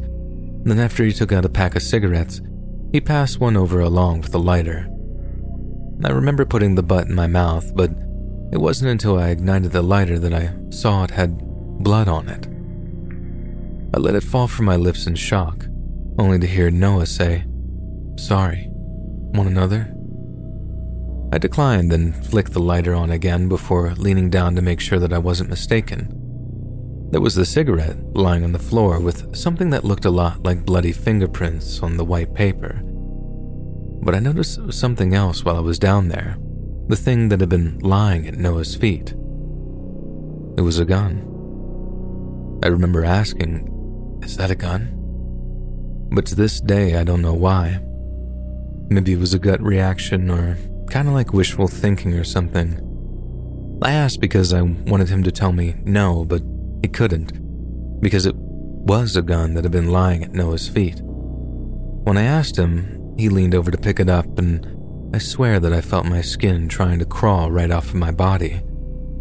I've been around guns before, even fired one a few times, and I'd never been around anyone with a gun who was drunk and emotionally distressed before.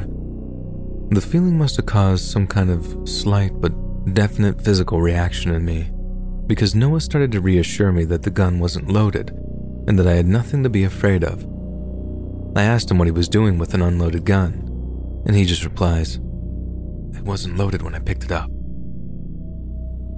I remember the horrified feeling of realizing Noah had shot somebody, but also this horrible, all-consuming curiosity for who it was that he'd shot. So after a considerable silence, I finally brought myself to ask him who it had been. He just sighed, then asked me if I remembered what he'd said about men coming over every few days to give his grandma money. I told him I did, then asked if it was one of those guys that he'd shot.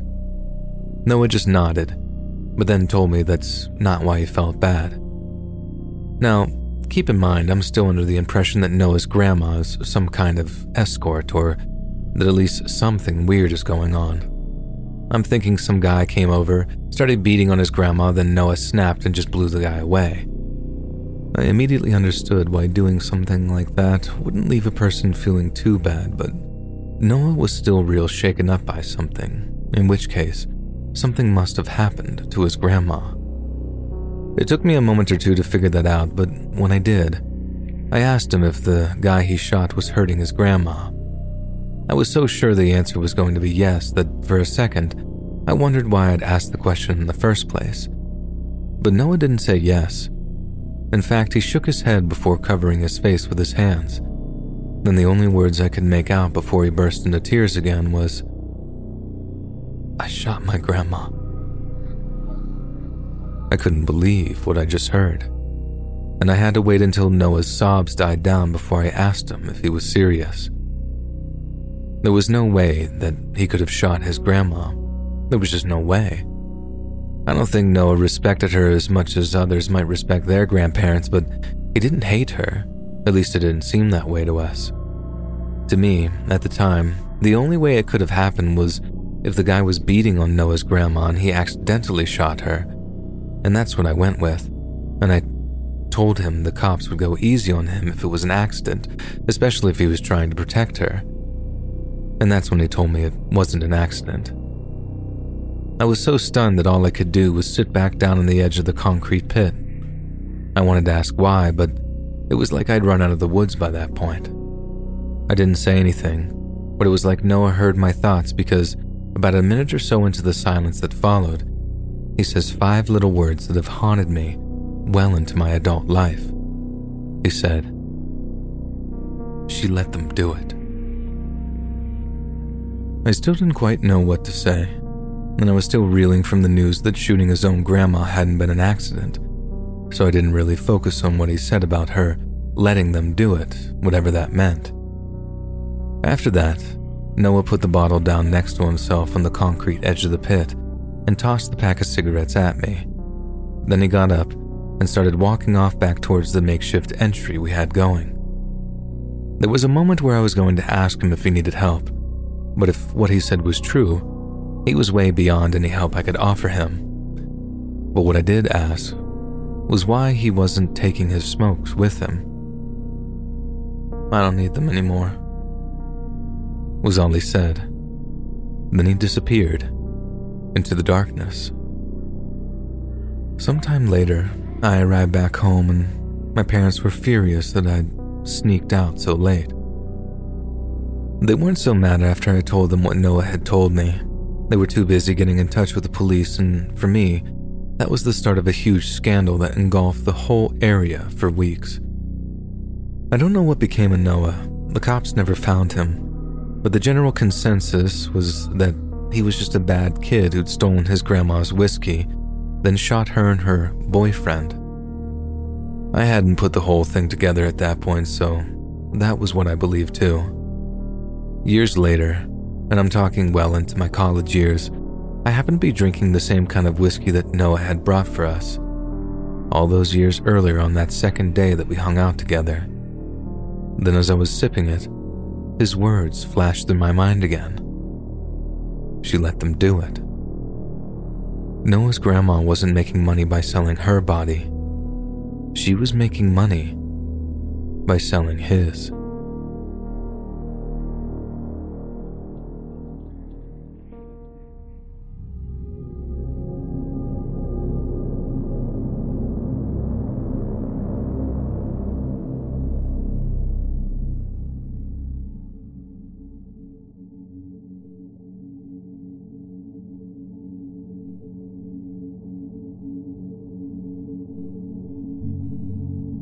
In 2005, Christopher Vaughn, his wife Kimberly, and their 3 children packed up their lives in Seattle and drove east to begin a new life in Illinois. Chris had been offered a job at Navigant Consulting's computer forensics group, and since the new role's salary dwarfed what he was making with his own licensed private detective agency, the decision was a no-brainer. For the 2 years that followed the move, Chris and Kimberly led peaceful and happy lives, the very definition of a prosperous suburban family. But on the morning of June 14th, 2007, their world was shattered by an event that has paralyzed true crime aficionados for the better part of 15 years. During the week beginning of June 11th, 2005, Chris announced that the family would be visiting a water park over in Springfield on the coming Thursday.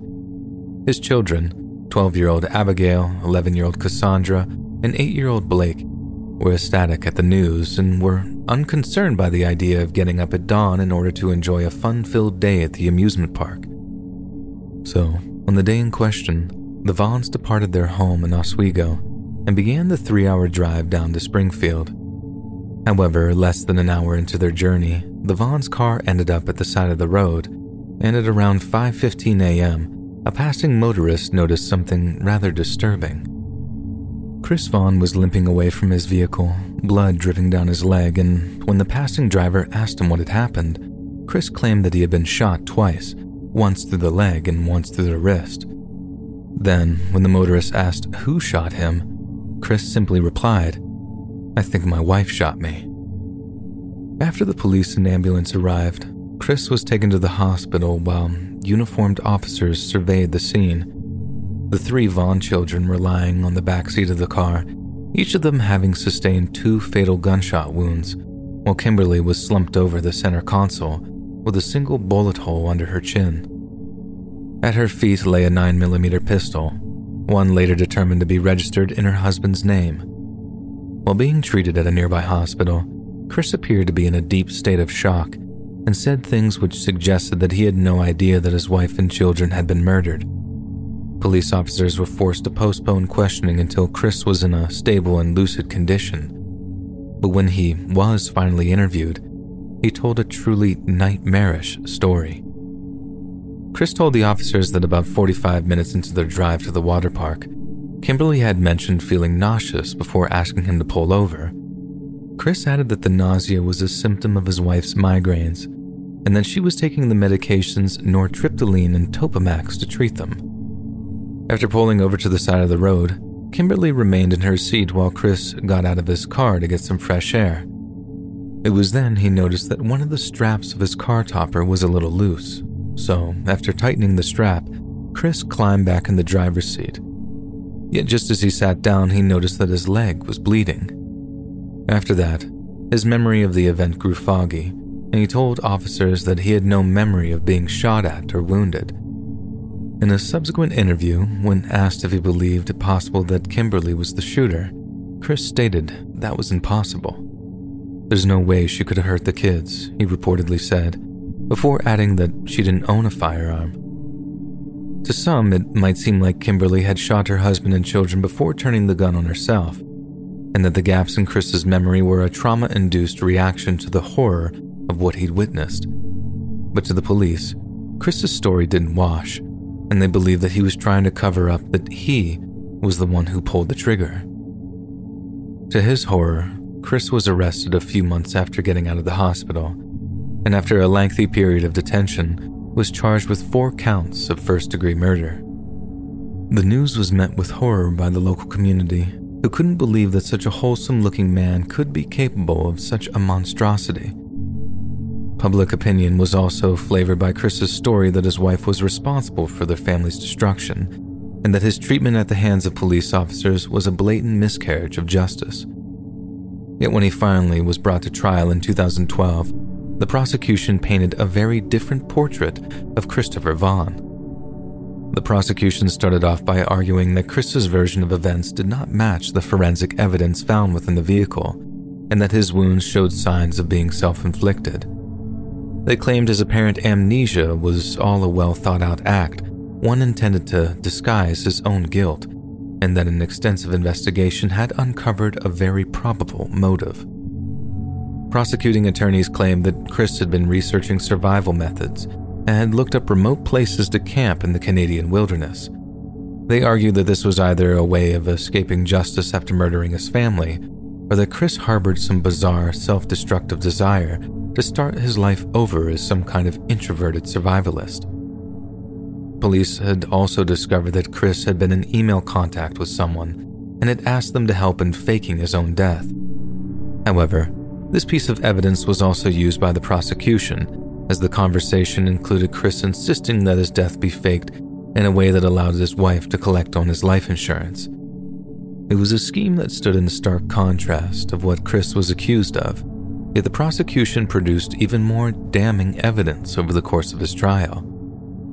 Investigators had discovered that Chris had visited a number of different strip clubs and had reportedly spent just less than $5,000 on exotic dancers in the week before his family was murdered. 2 of these dancers took the stand in Chris's trial, with one stating that he'd repeatedly told her of his desires to leave his wife before moving to Canada to live in the woods. Another told the court that Chris claimed to be single and without children, evidence enough that he had had designs to abandon his family. Chris's defense tied their argument into his original story arguing that Kimberly's medication was known to cause thoughts of taking her own life and had side effects which included intense confusion or agitation. The defense also stated that Chris had recently spoken with his wife regarding the issue of their marriage, and it was possible that she was so distraught that she decided to annihilate her own family. The argument was a compelling one, but it didn't convince the jury, who returned a verdict of guilty after several hours of deliberation. It was a decision that stunned Chris's close family and friends, who were reeling by the time the judge sentenced him to 4 consecutive life sentences. Chris immediately appealed the conviction and enlisted the help of an expert crime scene investigator by the name of Robert Deal. Deal had personally worked on the case at one stage and asserted that the investigation into the Vaughn family deaths had been completely mishandled. He stated that there was plenty of forensic evidence to indicate that Kimberly was the shooter, and that at the very minimum, the trajectory of the bullets ruled out any possibility that Chris fired the pistol from the driver's seat. This is a crucial part of the prosecution's argument. Chris had to have been sitting in the driver's seat if he was able to place the muzzle of his pistol under his wife's chin. If he wanted to make it look like she had taken her own life, there had to be powder burns on her chin to trick investigators into believing the wound was self-inflicted. If Chris wasn't in the driver's seat when the bullets were fired, it cast doubt on the prosecution's version of events, and enough doubt might be enough to force a retrial. Robert Deal also leveled heavy criticism at the homicide detectives who worked with him on the case. "I felt as if though I wasn't being listened to," he said. "Every time I offered up something that was contrary to their theory, they had some reason why I didn't know what I was talking about." Deal was insulted, and rightfully so, as he was an experienced investigator during the time of the murders. He also complained that the homicide detective seemed overly fixated on the prospect of Chris being the killer, and seemed unwilling to even contemplate the idea that a mother had murdered her own children. In their eyes, it also fell back on that Christopher Vaughn, Deal said. They thought he was some kind of criminal mastermind who knew all about crime scenes, and that he was trying to fool me into thinking that something else happened. But Robert Deal was no amateur, and he has vehemently denied having misinterpreted the forensic evidence. The detectives kept changing, trying to make the evidence fit their theory, Deal added, instead of letting the evidence dictate to you the events that occurred. In great detail, Robert Deal explained why it was in fact the prosecution that had misinterpreted the evidence. The state's attorney had Christopher unbuckle his wife's seatbelt before he shot her, when in reality, a large blood stain was found at the point where the latch came together. Since the blood belonged to Chris, this would mean that Kimberly had unbuckled the seatbelt after Christopher was shot, at which point it throws serious doubt on the prosecution's case. Following Chris's conviction, an email had come to light which seems to back up the idea that Kimberly's medication was having some horribly adverse effects on her. The email, which was composed by Kimberly herself, states that she was experiencing a huge upsurge of anxiety in the weeks before her death. This could well be down to the amount of nortriptyline that she was taking, as during her autopsy, it was discovered that she had toxic levels of it in her system. Chris's defense lawyers have since cited an FDA study which reports that people taking nortriptyline are at a statistically significant risk of taking their own lives, and that a clinical psychiatrist believed it entirely possible that Chris had been suffering from dissociative amnesia brought on by witnessing a traumatic event. Such compelling evidence of wrongful conviction has since spurred the conviction advocacy group Investigating Innocence to champion Chris's cause, and a crowdfunding campaign has raised a sizable amount to fund his legal expenses. If indeed the defense has as compelling an argument as they claim, there's a very real possibility that Chris Vaughn's conviction is soon to be overturned. At the very minimum, he'll be granted a retrial, but doing so will no doubt dredge up some very painful questions for all concerned. What was it that destroyed the Vaughn family? Was it the selfish destructiveness of a neglectful father? Or was it the hellish fury of a woman scorned?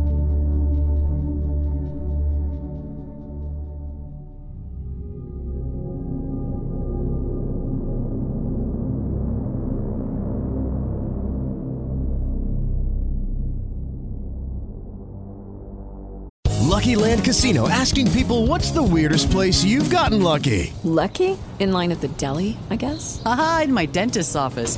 More than once, actually. Do I have to say? Yes, you do. In the car before my kids' PTA meeting. Really? Yes. Excuse me, what's the weirdest place you've gotten lucky? I never win and tell. Well, there you have it. You can get lucky anywhere, playing at LuckyLandSlots.com. Play for free right now. Are you feeling lucky? No purchase necessary. Void where prohibited by law. 18+. Terms and conditions apply. See website for details. Hello, it is Ryan, and we could all use an extra bright spot in our day, couldn't we? Just to make up for things like sitting in traffic, doing the dishes, counting your steps, you know, all the mundane stuff. That is why I'm such a big fan of Chumba Casino. Chumba Casino has all your favorite social casino-style games that you can play for free anytime, anywhere with daily bonuses. That should brighten your day a little. Actually, a lot. So sign up now at ChumbaCasino.com. That's ChumbaCasino.com. No purchase necessary. VGW Group. Void where prohibited by law. See terms and conditions. 18+.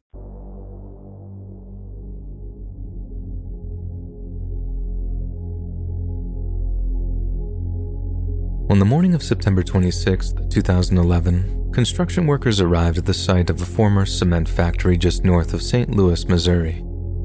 For many of them, the project they were faced with was the most unusual of their entire careers, as they were tasked with creating a very unconventional kind of amusement park, one simply named Cementland. Cementland was the brainchild of a man named Bob Casilli, an eccentric but highly successful entrepreneur who played a central role in the revitalization of downtown St. Louis. He envisioned Cementland as a kind of brutalist art installation turned amusement park, one which would feature giant concrete sculptures, the rusting skeletons of obsolete machinery, and even an artificial river large enough to accommodate small boats. Casilli proved to be an exacting taskmaster, but had earned the respect of the construction crews by pouring his own blood, sweat, and tears into the project. He sometimes slept overnight on the unfinished job site, and after long days of back-breaking work, Bob would carry on working long after the construction crews put down their tools. So, on the morning of September 26th, when the construction crews spotted Bob's truck and an unlocked job site, they simply assumed that he'd started work early that day. Yet as they walked onto the site, they were greeted by a dead silence that hung thick in the air. Construction work is nothing but noise, and to hear a silent job site is as rare as it is disconcerting. So, after clocking in and filling up their coffee flasks, the construction workers fanned out over the job site to search for Bob Casilli. After just a few minutes of searching, one of the workers cried out in alarm, and after rushing to his location, the remaining construction workers were greeted by a horrifying sight. One of the site's bulldozers was lying on its side at the bottom of a steep slope, and lying slumped over in its cab, covered in blood, was Bob Casilli. The workers immediately contacted 911, but sadly, EMTs discovered that Bob had passed away as a result of his injuries just a few hours earlier. Attending police officers initially believed that Bob had died as a result of an accident, one that involved his bulldozer rolling down the steep hill on which he'd been working, crushing all his ribs and causing severe head trauma in the process. But although St. Louis Chief Medical Examiner Dr. Michael Graham confirmed this cause of death in his autopsy report, he couldn't be certain that Bob had actually been in the cab of the bulldozer when it had tumbled down the hill. Officially speaking, the police ruled Bob's death an accident, but over the weeks that followed, Bob's widow began to insist that her husband was murdered and that his death had been staged to appear accidental. This theory was supported by a physician, Dr. Arthur Combs, who asserted that Bob's injuries were far too severe to have resulted from a mere accident. In his expert opinion, only a sustained and vicious attack with a blunt object could have caused such mortal wounds. Spurred on by the doctor's professional opinion, Giovanna Casilli began conducting her own investigation into her husband's death, and in the process, discovered something deeply disturbing. She once cited an article from St. Louis's Riverfront Times which stated that fatal bulldozer rollovers are astonishingly rare. A study surveying mining accidents from 1988 to 1997 found just 14 fatalities related to rollovers, and in every single case, the victim was either thrown from the vehicle, asphyxiated, or drowned. Not one was found inside the cab with a fractured skull. Despite the sample years being less than a decade, the survey cited an astonishing number of bulldozer accidents, and in almost every single case of death by head trauma, the deceased had neglected to wear their seatbelt. Police argued that Bob hadn't been wearing his seatbelt when his body was found, but to his widow, this was further evidence that he had been murdered. She stated that her husband was extremely safety conscious and would never have gotten into a bulldozer without following the proper protocols. Once Dr. Combs had obtained a copy of Bob's autopsy report, he was able to more accurately articulate why his death was so suspicious.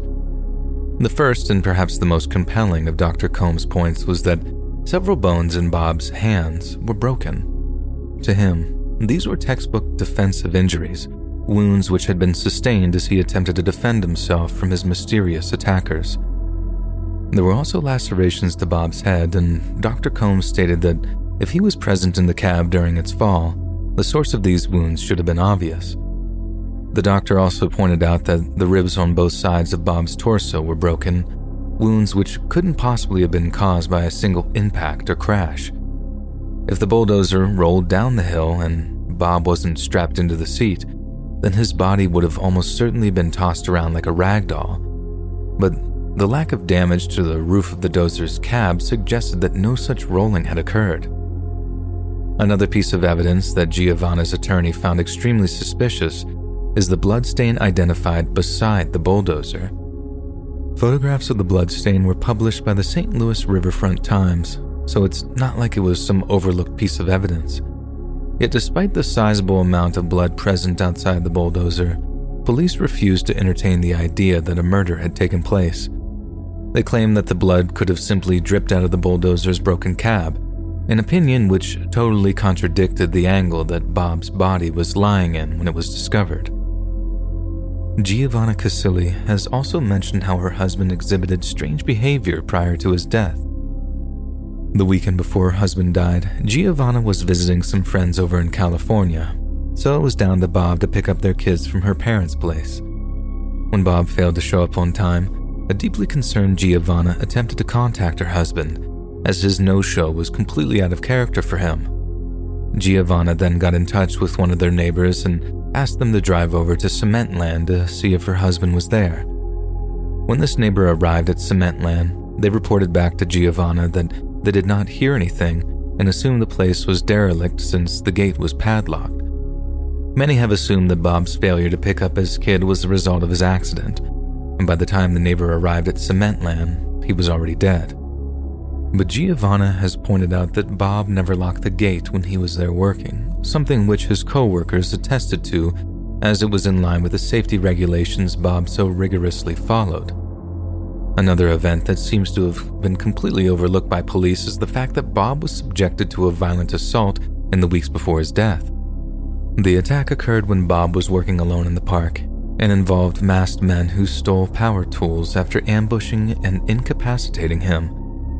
Bob failed to report the attack to police, claiming there was little point, as the tools were unlikely to be recovered by an already overstretched police department. The police ruled that Bob's death was unrelated to the violent robbery and dismissed Giovanna's suggestion that the same group were responsible for her husband's murder. But the dismissal did nothing to dampen the widow's beliefs that Bob's death was the result of foul play. As the investigation floundered, some began to suggest that the people responsible for Bob's death were the ones with the most to gain from it.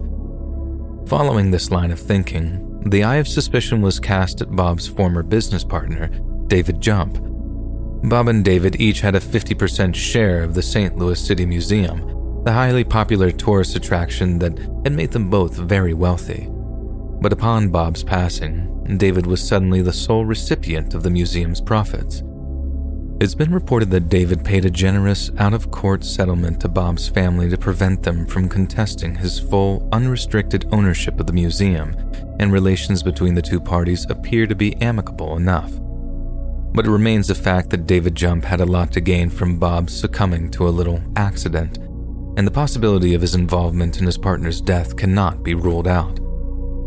Despite such an obvious possibility, the St. Louis Police Department appear to have never considered Jump as a suspect. But this appears to be the tip of the iceberg in terms of the department's shortcomings.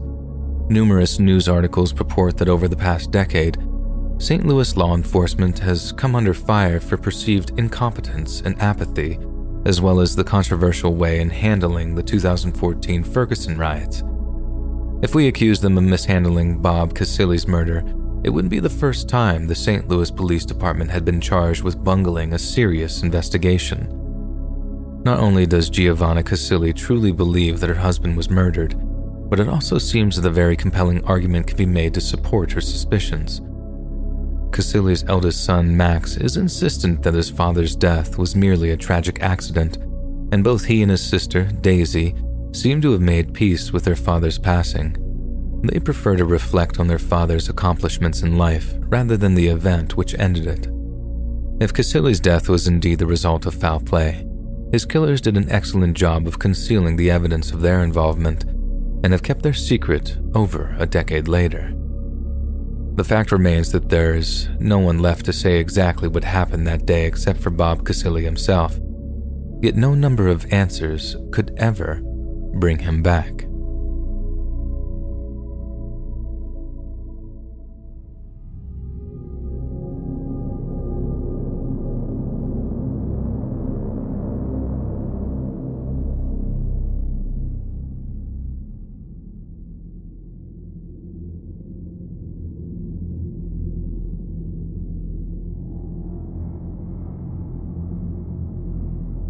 Okay, so back in March of this year, I matched with this cute-looking guy on Bumble, and after a week or two of texting back and forth, we arranged to meet up someplace.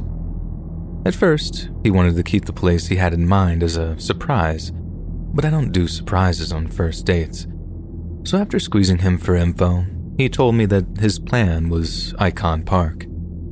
For those of you that don't know, Icon Park is like a mall/amusement park here in Orlando. Kind of like a Disney World for grown-ups. And although an amusement park wasn't my idea of a perfect date, I figured it was a good place as any to meet someone for the first time. Nice and public, lots of cameras, you get the idea. I broke it to him gently that I wouldn't be interested in going on any rides, but he was cool with just meeting up for ice cream and keeping it chill, so it was a date. It actually started off as a really nice date. I got some pistachio ice cream, he paid. We talked movies and music. It was a good time. After that, we started walking around the park, just chatting about this and that, until we came to the Orlando Freefall. The Freefall is one of the big, tall tower rides, the kind where everyone is strapped into a ring which goes up real high, then plummets down super fast before slowing and stopping near the bottom. I'm sure you all know the kind I'm talking about. As someone with a distinct fear of heights, the Freefall is my idea of hell. And of all the rides they have at Icon, the Freefall is one that I'd rather die before riding. I remember feeling nauseous from just looking at it, so much so that my date started laughing to himself and jokingly asking me if I wanted to ride it. Obviously, I told him no. Then as we're staring at the Freefall, we start talking about how I'm not into roller coasters and how I'm actually kind of a homebody, which makes dating pretty tiresome for me sometimes and stuff like that. But the whole time, I have my eyes pretty much glued to the Freefall in some horrified trance, watching as each drop preceded the sound of screams from all the people riding it. It repeats the cycle one more time, edging up towards the top before suddenly dropping again. Only that time, the screams from the Freefall sounded different, and I suddenly noticed someone falling through the air.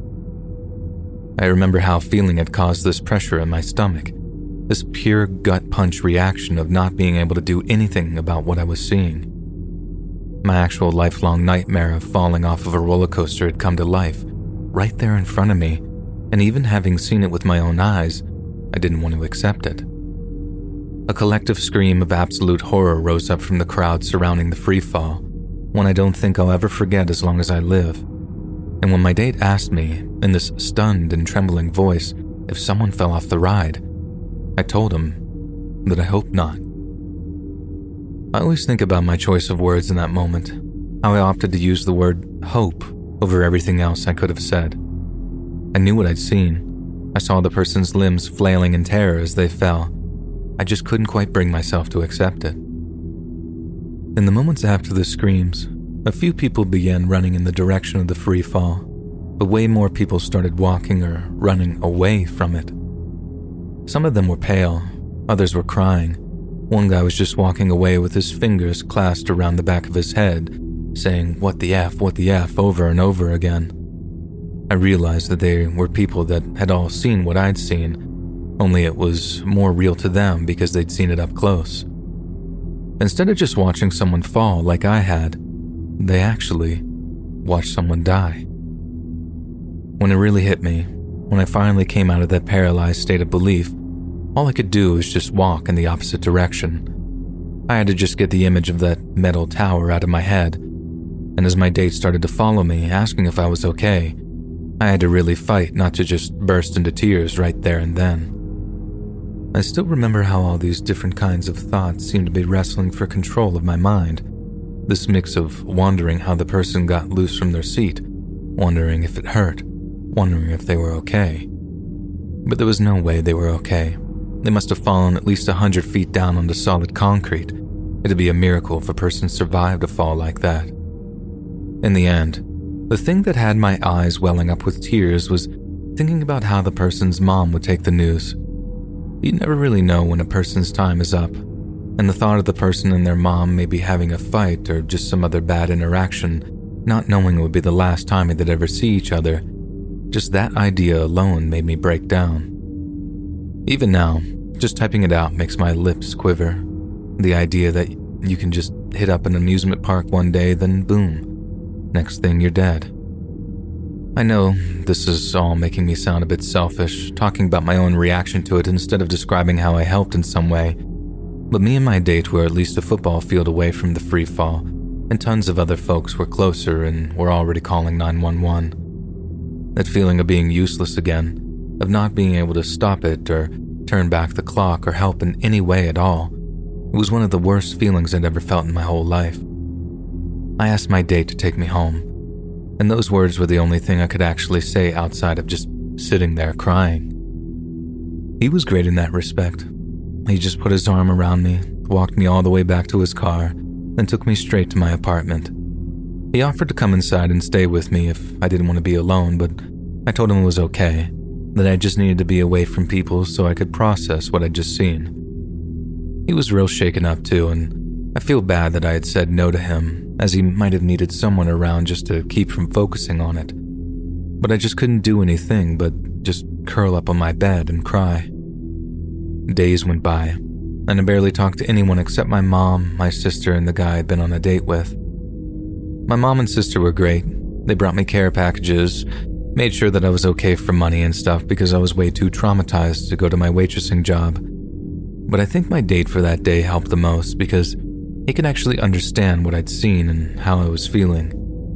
He also kept up to date with the news surrounding what had happened, and that's how I found out exactly what had happened with the free fall accident. And forgive me if any of this is wrong because I only skimmed the article and this is all from memory, but the 14-year-old kid who tragically lost his life was well over the weight limit for the ride.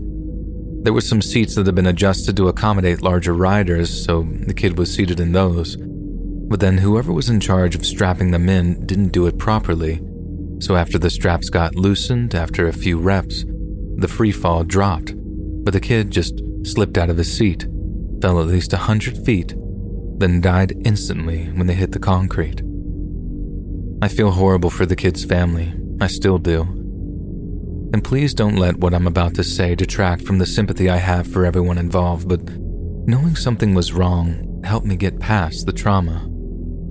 I'm probably not going to articulate this very well, so I'm sorry if this is confusing or doesn't make any sense, and I probably just sound dumb admitting that the whole thing got me so depressed when it barely affected me, but here it goes. Knowing the kid's death was down to human negligence in some way made me realize that it wasn't just random.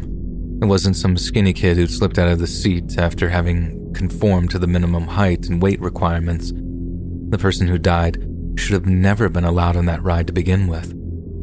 Something went wrong, not just with the ride, but with the safety procedures. I'm guessing the kid's family are going to sue the park, and so they should, because if the park had just played it safe and kept the height and weight recommendations, their kid, would still be alive. That's what I kept telling myself anyways, and over time, the trauma turned to an anger towards Icon Park and the freefall itself. I honestly hope the family gets millions out of the park owners, and I honestly don't care if the whole place gets shut down or whatever, because if you're willing to risk a life just for a few bucks, you don't deserve to own any kind of business, let alone an amusement park.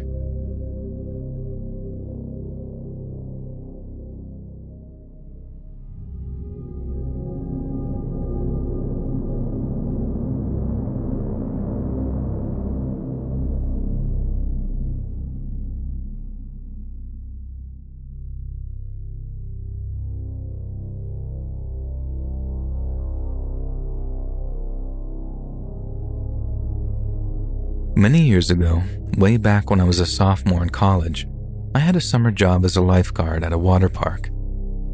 It was a pretty cool job in a lot of ways, great place to talk to girls, and if you worked a shift longer than 7 hours, you could get a free cheeseburger on your break. So, this one day, it was like 100 degrees outside, not a single cloud in the sky, and I'm sweating balls because I had to wear khakis and a thick polo shirt as part of my uniform. The most that me and the rest of my lifeguards could get was a water bottle refill every hour. It was like that all week too. But this day in question was way worse for me because when the boss was neglecting jobs at the start of the day, he decided to give me the highest water slide in the park. The thing was about 60 feet high and had 3 channeled slides that started off like a pipe and then became fluted channels, which means the slide becomes a half pipe with no ceiling. One pipe, and the one that was the most popular, went down at like a 140-degree angle. It was really steep. I mean, people just flew down that thing in about 2 or 3 seconds. I can confirm it was an awesome water slide, so it made sense that it was so popular. But then that popularity meant that we needed to seriously police folks using it. So one lifeguard was posted at the top of the slide, then one was posted at the bottom to minimize any chaos and avoid accidents. So, by about midday, I'd settled into the rhythm of allowing 4 people a minute to head down the water slide, one every 15 seconds, just like clockwork. Then, up comes what is clearly a group of male teenage friends, and they all seemed way too excitable for my liking. Teenage boys are the like of the king trolls of the park, and their antics are an almost constant source of problems for all members of the park staff, from the lowliest trash haulers to the higher levels of management. I can see these kids have mischief in mind. I just don't know what exactly they're planning. But regardless, I make it clear to them that I don't want any trouble and they all need to chill before I allow them to head down the slide.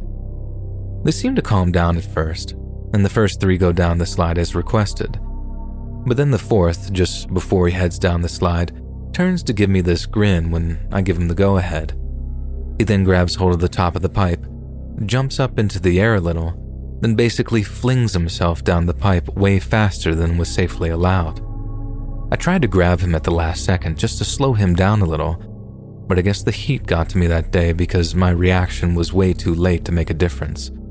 He just bombs down the slide, and I look over the side of the tower to the section that's only a half pipe. Seconds later, I see exactly why us lifeguards were told never to let anyone throw themselves down the slides like that. Now, at that point in my life, I'd been scared of a bunch of different stuff. I feared flunking out of school, getting rejected by girls, having my parents get divorced, but nothing in all my life has made me this scared until now. As the kid hit the half-pipe section of the slide, he comes in real fast at a side angle and the momentum basically throws him up out of the pipe, then down maybe 30 or 40 feet onto the concrete below. Seeing a young man fall to his impending doom and being powerless over it makes you feel terrible. Feeling, by some extension of logic, that you are indirectly responsible for this makes it even worse. And never, in all my life, has my stomach and jaw dropped so fast. I felt literally sick with fear, and the sound the kid made when he hit the concrete was somehow even worse than I imagined. He landed with this huge smacking sound, and because he didn't move, I actually thought the kid was dead at first, 2 seconds later, even though his scream sounded worse than anything I'd ever heard, I was weirdly relieved knowing that he hadn't been killed outright. But that didn't mean his injuries weren't absolutely devastating. When the paramedics came to cart the guy away, I saw how floppy his arm was. He'd landed on that side, and the force must have just crushed his whole arm because when they put him on the stretcher, it was flopping around like a piece of wet spaghetti. It was basically just chaos all around the kid as he was lying there. Other kids were crying. Even some older folks were covering their faces and shaking, having to be consoled by their loved ones. We all just thought that we'd watch this kid die, so imagine all the painful reactions a person would have to seeing that. And I can promise you that they were all on display down below me. But for me, once I saw that he was okay, relatively okay anyway, all I felt was anger. I'd warned all 4 of those teenagers not to pull anything stupid, and the way the last one sort of gave me this screw you look before he threw himself down the slide, it all just made me furious. Sure, he was hurt, really bad too, but if he'd only listened to what I had to say, it all could have been avoided. I thought I was going to get fired, but luckily for me, the park manager understood the situation and refused to write me up or caution me, so I got to keep my job that summer. There were no more accidents on our biggest slide either because it was closed off for the rest of the summer. I heard it opened up the following year with a cover on the lower half of the slide, and that was good to hear, knowing that kind of accident couldn't happen again. But I felt even better knowing that no other lifeguards were going to have to go through the same fear and terror that I had.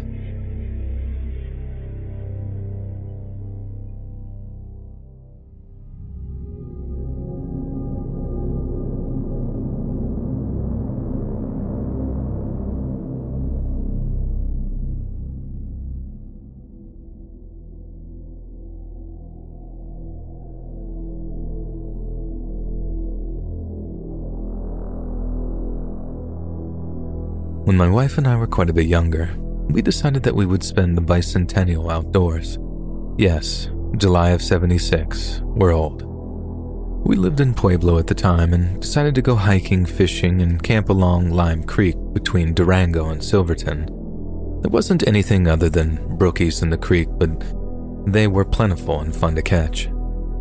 We left our car by the side of the road along Old Lime Creek Road about 5 miles in from the highway and packed in upstream along the creek with our shepherd, Rebel. It only took about an hour to get to where we wanted to camp, a nice meadow between the creek just before a slot canyon that required you to go swim to get any further upstream. Either that or take a several-mile detour. We camped uneventfully that night, the 3rd of July, enjoying the sounds of the rippling creek and nature all around us. It was such a nice night that we just slept out under the stars and didn't bother to pitch our little backpacking tent. A little cool, but we had the fire going and our lightweight 30-degree bag, so we were very comfortable. The next day we had breakfast, packed up, and we all swam our way up the creek to the next wide spot with a bit of bank in the canyon, only about 150 yards or so. Now, Rebel was never one to turn down a chance to get wet, but we had to do quite a bit of coaxing to get him to follow us up the creek. We fished and splashed upstream a bit, and before we knew it, it was lunchtime. We thought that we'd fry up some of those brookies, but we were in the slot canyon that terminated in a fairly deep pool with about a 10-foot rocky waterfall at the end of it. We decided that I would scale the waterfall and pull the dog and the packs up, and then I'd help Maggie get up.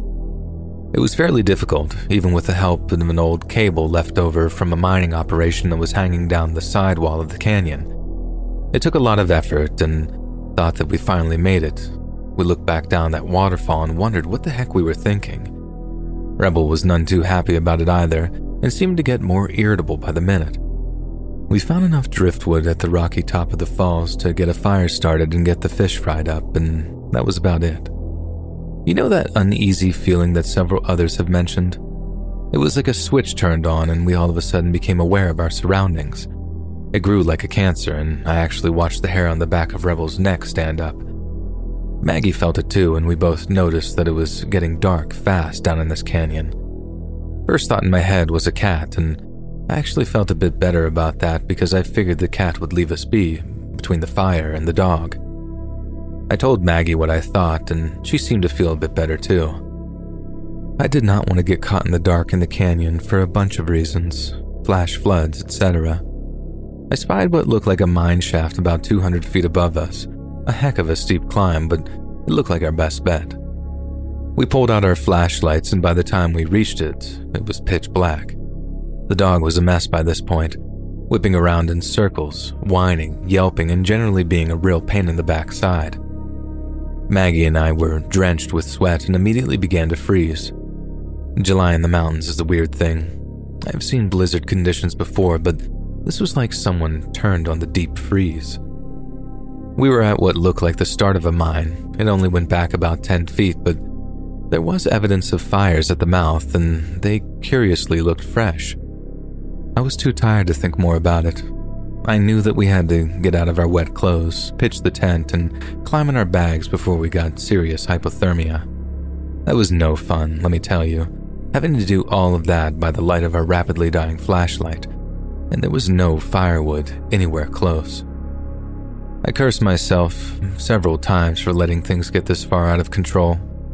We finally got the tent pitched right there in the back of this little cave, buck naked as we had no dry clothes left. The sleeping bags were slightly damp too, even though we had stuffed them in plastic garbage bags before our swimming expedition up the canyon. And we froze. It was miserable. About 1 a.m, I called Rebel into the tent for a little heat. The dog seemed to have calmed down greatly, and with the added heat, we drifted off. Sometime during the night, I heard something that just about woke me. I was still in a haze, so I fell asleep again immediately. I woke up one more time because I thought that I heard Rebel yip a little bit, but again I was in and out. I pulled my hand out to pet his head and he licked my hand, and I fell asleep again. Maggie later said that she fell asleep the same time as I did but never woke up at all during the night. I woke to the most horrible noise that I'd ever heard coming out of a 100-pound woman. Just the most god-awful shrieks that I'd ever heard, and I never want to hear that again.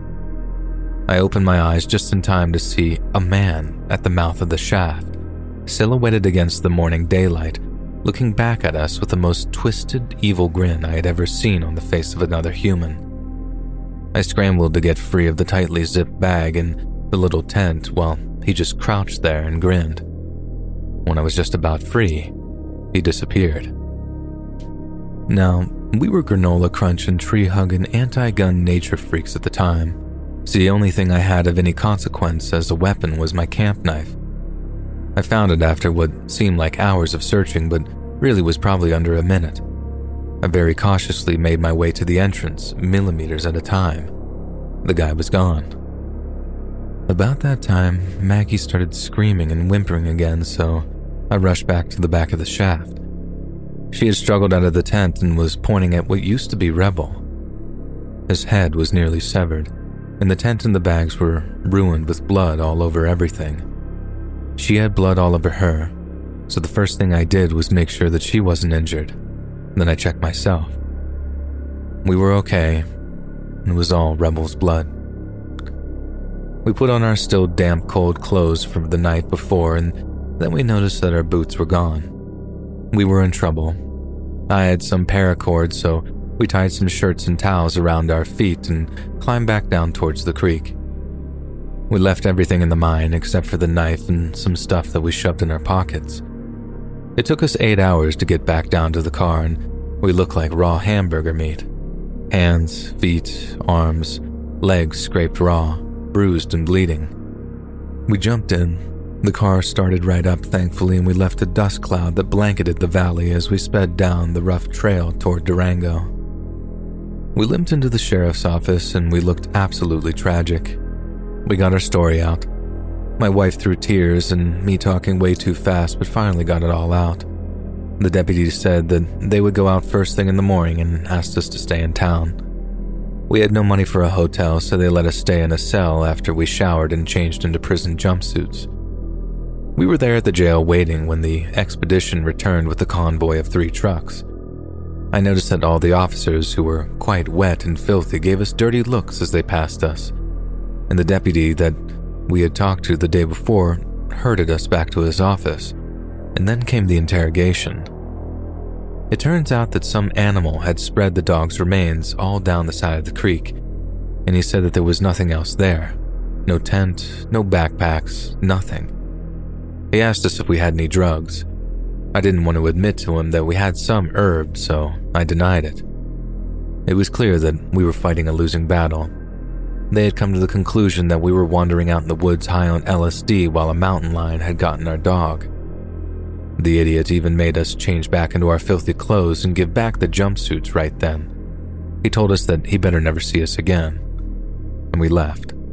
Maggie was sobbing, and I'd never been back to Durango. The thing that I still have nightmares about years later, and I've never mentioned this to Maggie, is the second time when I woke up when I heard Rebel yelp. Was that when he died? And if it was the dog who licked my hand before I fell back asleep? I still go out into the wilderness, never overnight, out well before dark, and only with other people and always with a big gun. I respect animals, but I fear people.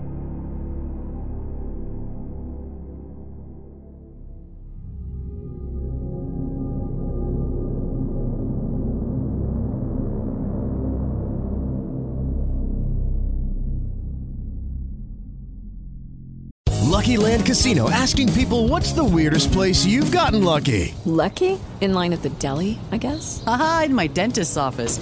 More than once, actually. Do I have to say? Yes, you do. In the car before my kids' PTA meeting. Really? Yes. Excuse me, what's the weirdest place you've gotten lucky? I never win and tell. Well, there you have it. You can get lucky anywhere, playing at LuckyLandSlots.com. Play for free right now. Are you feeling lucky? No purchase necessary. Void where prohibited by law. 18+. Terms and conditions apply. See website for details.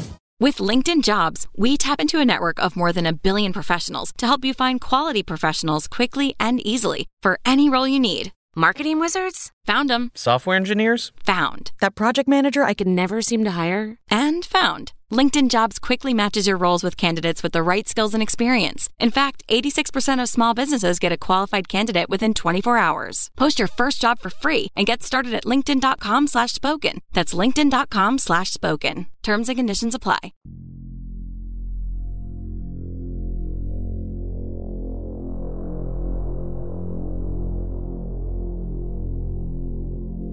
It's my first time posting here, but I have a spooky story to share about a time some friends and I went to Urbex in Vermont on a vacation.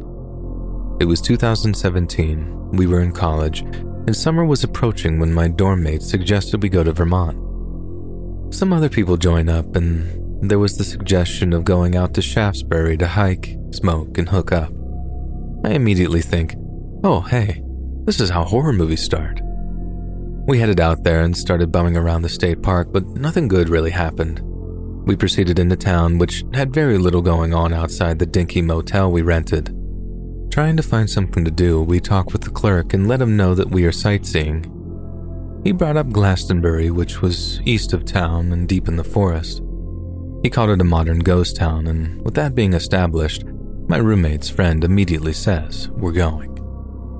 Next morning, we all wake up at the crack of dawn and head towards the forest of Glastonbury. On the way to the trail, a friend on his phone says that this area is in the Bennington Triangle and that it was apparently well known for a series of disappearances in the area. We all laugh, but honestly we got a bit worked up. Why would the clerk suggest tourists go to such a controversial area? We approached a trailhead near where the village was, park, and talk with some other hikers that were nearby. They all laugh and say that they've never seen a ghost town in the woods, or even the foundations supposedly left behind, so either they just haven't explored deep enough or we're being set up for something. And like any college students in a horror movie, we decide to hike anyways. We all head out, following the map that we'd printed out at a motel from some website, following the Glastonbury loop as my roommate's one friend is using her phone as GPS as we hike. The hike itself sucks. It's all uphill somehow in the Glastonbury wilderness, but we think to ourselves, how bad can it be? We're near a college town. We can simply turn back and head into town if this turns uneventful. The heat that day was bad. There were bugs everywhere and their insistent buzzing was driving us nuts. After like 4 hours or so, we discovered this little abandoned cabin that was rotting in the woods. It was small, with only one room, a rusted-out stove, and some broken glass everywhere. Seeing as it was the only event to actually spark interest with us, we break inside where we find a bunch of bones scattered across the floor. One of my roommate's friends mentions that it was probably from coyotes or bobcats. Now that we have the idea of a bobcat nearby, we're all a little spooked as we go back to following the trail. We approach a sign in the middle of the woods, one of those national park ones that say, "You are here," and we decided to take the detour from the map that we had and start following a river further uphill. The hike takes another hour until we reach the Forks, which is the outskirts of the town. One of the friends begins to hear noises in the woods, like people following us, but we brush it off and figured that it's just more hikers. We continue up the river. Everywhere is covered and overgrown by trees, and there's nothing really to see but rubble.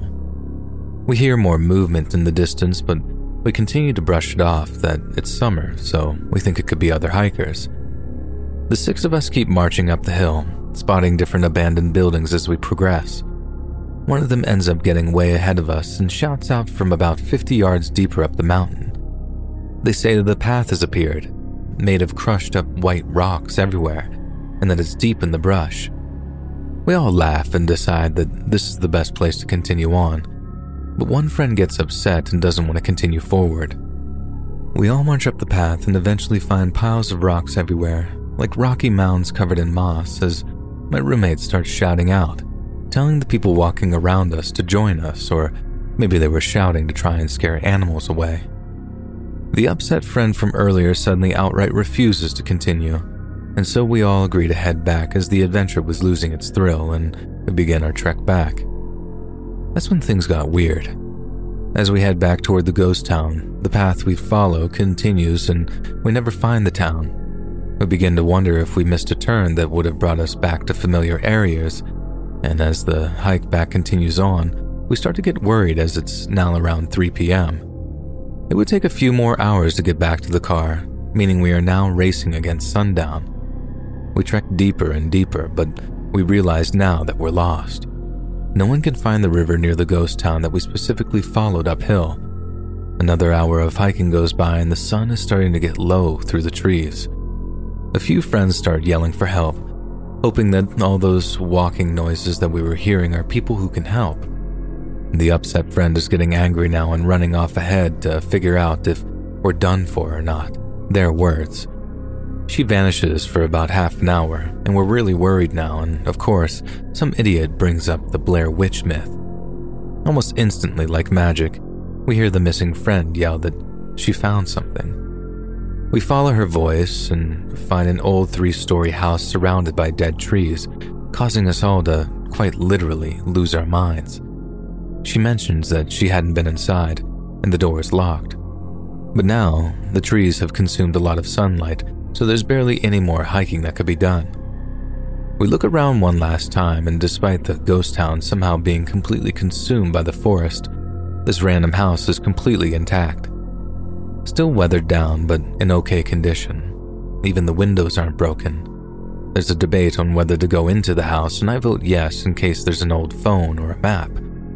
Roommate is understandably very against the idea, but the vote goes 4-2, so we work our way in by managing to get the back door of the house open. The 2 who were against remain outside. Once inside, we realize we're in a kitchen as there's a huge fireplace with a blackened hearth. We hear a giant crash in the distance, like a tree limb falling, and we call out to my roommate and the other friend who stayed outside. They rush inside, stating that the walking we heard earlier was really close now. Taking no chances, we do a quick search through the house, and of course there's no phone and nothing that resembles a map. Suddenly, one of the friends that were against entering the house shouts that he got a signal. It lasted just long enough for him to find our location on Google and screenshot the map, and that's when we discovered that if we head west towards the setting sun, that there would be a highway there. We instantly leave the house and head off towards the sunlight. Hours go by, and eventually we happen upon some actual other hikers, not just footsteps this time. We learn that we're rather close to Manchester Center, a town about 20 miles north of where we were parked. The couple who found us gives us water, as some other hikers volunteer to take us back to our SUV. The entire time we couldn't stop thanking them. And who knew I would have fallen in love with seeing our dumb little SUV again? We immediately drove back to Albany and everyone was quiet on the ride back, rather napping or trying to process how close we were to possibly losing our lives. It eventually became a good party story about the time we got lost in the woods and found the Blair Witch House, and how we got out before we found one of us standing in the corner. However, jokes and story aside, to this day, I'm not sure what happened. I've seen YouTube videos of people going to the ghost town, but the house we went into is never talked about. And I'm not sure if it was a witch's house or someone's hunting cabin. Was it simply all just one giant coincidence? Or was there something deeper at work here that didn't want us to investigate any further into the house? Either way, I have no interest in going back.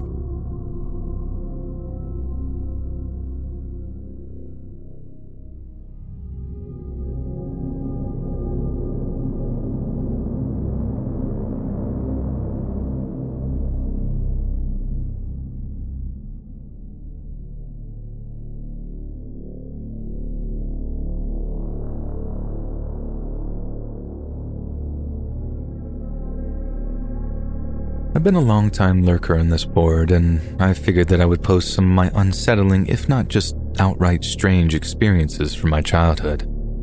It was 2009-ish, and I was living in an old duplex with my mom's girlfriend, who we'll call Kim, and Kim's daughter, who we'll call Talia.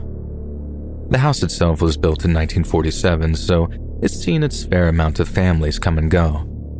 We were friends with our neighbors, a single mom with 2 sons who were around my age. When we first moved in, there were these small pouches of scented herbs hanging from all the windows. My moms tell me to not move them when I reach for them, but I eventually take down the herbs that were hanging in my room. I mean, it was my room, I didn't want them in there. So we find pennies in almost every corner of the house.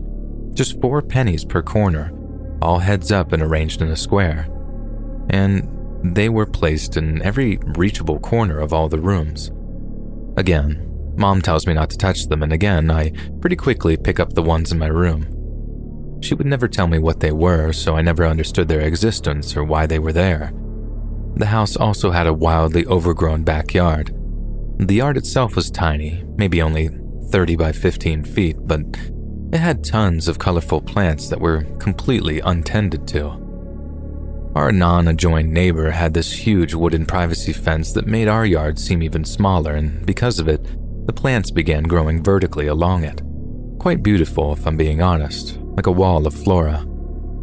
The house had this steep spiral staircase in the middle of the second-floor hallway that led up to a split attic. One side had my mom's exercise equipment, while the other had some junk for us kids, boxes of toys and old video games, stuff like that. The second floor itself was just for bedrooms and a bathroom. The master bedroom looked down the hallway, where the first door on the left was Talia's room, then the door to the spiral staircase, then my room, and finally the bathroom, which faced back at the master bedroom. My mom and Kim would claim that they'd see me sleepwalk out of Talia's room, down the hallway, into my room, and then a few moments later, back out of Talia's room, like I was stuck in a loop or something. They couldn't wake me up, and they're both pretty small while I'm in the middle of male puberty, so they couldn't exactly restrain me either. They devised a plan where they just had to wait in front of my mattress for me to walk by, and when I would, they both just pushed me over into bed. Apparently it worked a couple of times before deciding to put my dresser in front of the archway and hung a curtain for privacy's sake. Before getting to this house, I had never been known to sleepwalk, and I haven't done it since moving out. We had 2 dogs, a bulldog and a beagle. The beagle was my shadow, and I loved her more than anything. She goes to bed with me every night, usually sleeping at the foot of the bed. I'd wake up periodically to her growling at the corner of the room with her hackles raised. She would still be laying down in bed, but was clearly agitated by something. The corner she'd stare at is right behind the door, and if the door were to be open, she'd be staring at the closet corner to the attic staircase. I obviously can't ever see anything in the corner as it's too dark, but I reach down and pat her to try and calm her and myself down, and she looks back at me, eyes wide, licking her chops, but when she looks back at the corner, she kind of just glances around the room like she lost whatever she was looking at and settles back down. This would become a weekly occurrence over our 2 years of living there. I would sometimes wake up from naps or in the middle of the night to the sound of my name being whispered really loudly, similar to a stage whisper. It didn't sound like my mom or Kim or anyone in the house. The voice was usually masculine, but the oldest guy in the building was only a couple of years older than me. Besides, my bed was against the outside wall, not the one we shared with the neighbors, so it wasn't coming from my neighboring rooms. So one night, I'm up way past my bedtime playing Pokemon on my DS. I always played with the sound off, and I still do, but I was feeling goofy, so I took the volume slider on the side of the DS and cranked it up and back down a couple of times, making the music play for a second, then stop, then play for a second, then stop. I did this once or twice before realizing that blasting Pokemon music was a surefire way to get busted for staying up late. A few moments go by. I'm battling a gym leader or something, and I distinctly hear the music come in and out again. I didn't touch the volume slider as my finger was actually on it, forcing it to remain off. It didn't sound like the actual game's audio either, but more like someone had recorded the exact sound that came from my DS and played it back to me. Feeling confused and scared, I just shut the DS down and fell asleep, hugging my dog.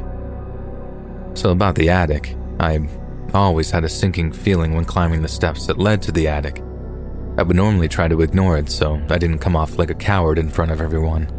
I would occasionally go up there to play a game or something with Talia, but no matter how confident I acted, I always had the most horrific feeling of being watched the entire time.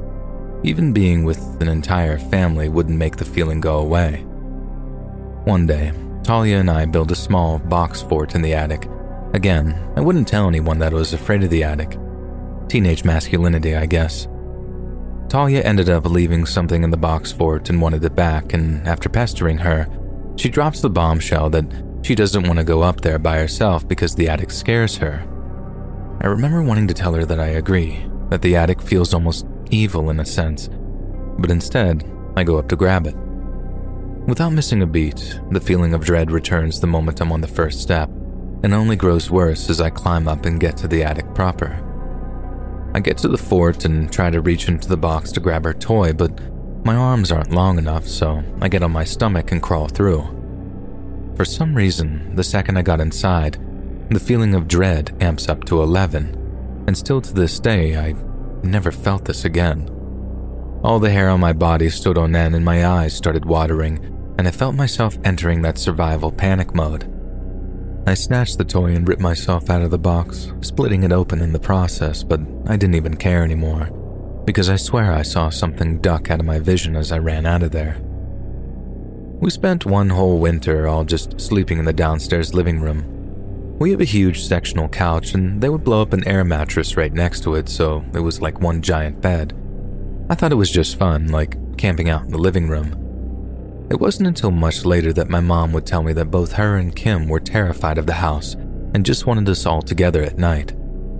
She told me that the pennies and pouches were to ward off spirits, and so that would explain why I was getting affected the most. I was the only one who destroyed and interrupted the wards in my room. Anyway, that's about it for my experience in the house.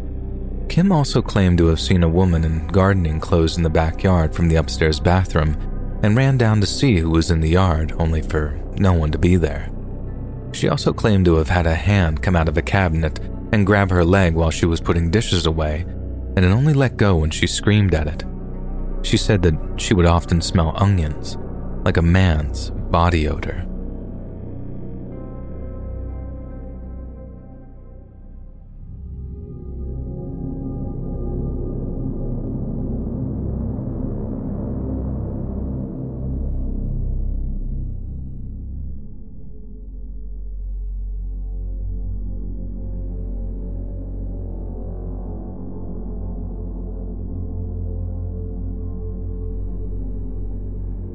Ryan Schertz has been trying to save John Jones for 19 hours already that fateful day in 2010. John had gotten himself trapped headfirst and upside down in the narrow passageway in Utah's Nutty Putty Cave, and Ryan and his team were doing everything they could to get him out. While his men built a pulley system meant to yank John out, Ryan stayed with him, talking to keep him calm. "I'm sorry I'm so fat," John said. "It would be so much easier for you guys to get me out of here if I wasn't so fat." Ryan promised that he'd be his workout buddy when they got out. For now, the pulley was in place, and they were going to start pulling. John needed to get ready. When they yanked him up, John shrieked in pain. They gave him a break. Ryan talked him through it, and they pulled again. This time, though, things got worse. A natural arch through which the rope was fed shattered, and the rope broke. A metal carabiner fell and hit Ryan in the face, causing him to bite his tongue in half. John fell back down the hole. Ryan had to get out. While blood dribbled out of his mouth, he promised John that he'd be back for him. Ryan's team helped him escape the collapsing cave, and Ryan's father went in to take over for him. "We're going to get you out," he told the man trapped inside. But John was already unconscious, and he would never wake up again. Kentuckian Floyd Collins found Crystal Cave in 1917, and he was determined to explore every inch of it. For 8 years, he squeezed through its passageways until the day he got trapped. His lantern had started to flicker, and Collins was trying to get out before he lost light. He was climbing his way up a tight passageway when he knocked a 12-kilogram or 27-pound rock loose. It came crashing down onto his ankle, pinning him in place. For the next 17 days, rescue teams tried to save him, but nothing they tried worked. In time, they brought in miners to dig a shaft to him, believing the only hope was to make a new way out. While he waited, Collins was becoming a celebrity. Tourists from all around were coming to see his rescue, with hucksters setting up booths to sell food, drinks, and souvenirs. The mine shaft took too long, and on his 18th day in the cave, Collins succumbed to hypothermia, thirst, and hunger. The group of 17 students who visited New Zealand's Cave Creek in 1995 didn't think that they were doing anything dangerous. They weren't exploring narrow pathways. They were on a guided tour, staying on a beaten path designed for tourists. When they made it to a platform that overlooked a chasm, some of the boys couldn't help but notice how flimsy it felt. As a joke, they jumped and shook it, marveling at how precariously it seemed to be built. They figured it was all in fun. In an era of safety regulations, they assumed that it just looked flimsier than it really was. But they were wrong. The platform had been built by men with no experience in engineering. It was meant to be bolted in place, but they'd used nails instead simply because they didn't have a drill handy. Under the weight of the students, the platform gave way. It toppled over and collapsed, crashing down into the chasm below. One student survived by grabbing onto the handrail and riding it down, but his classmates were hurtled overboard and killed. Of the 17, only 4 survived. They were lifted out in helicopters. One had a fractured spine, but with 13 of her friends dead, she counted herself as one of the lucky ones. In 1988, Andrew White was on a team of 15 people exploring one of the deepest caves in the world. They would never see the bottom. A freak storm hit. A flood of water poured in through the cave entrance, and the middle section of the entire cave collapsed. All 15 people were trapped underground, with White and a few others stuck on a small ledge. It was hard to know what to do. The roof above them was getting ready to collapse, but the rushing water below them was too wild to enter. Boulders would fall off the cave walls and into the water, threatening to crush anyone who dared to step in. White decided to try it. He swam through the water and managed to find another way out. Over the next 27 hours, he and others worked to send in line and lead his team out. Kai Kankanen was one of the last divers to go into Norway's Plura Cave. It was a cold winter day in February 2014, and the pond that led to the cave had frozen over. The divers had to cut a hole in the ice before diving in. Patrick Gonquist and Jari Hunteren went in first, and Kai's group followed after. The plan was to swim through the pathways of Plura and come out on the other side, where there was an exit in the mountainside.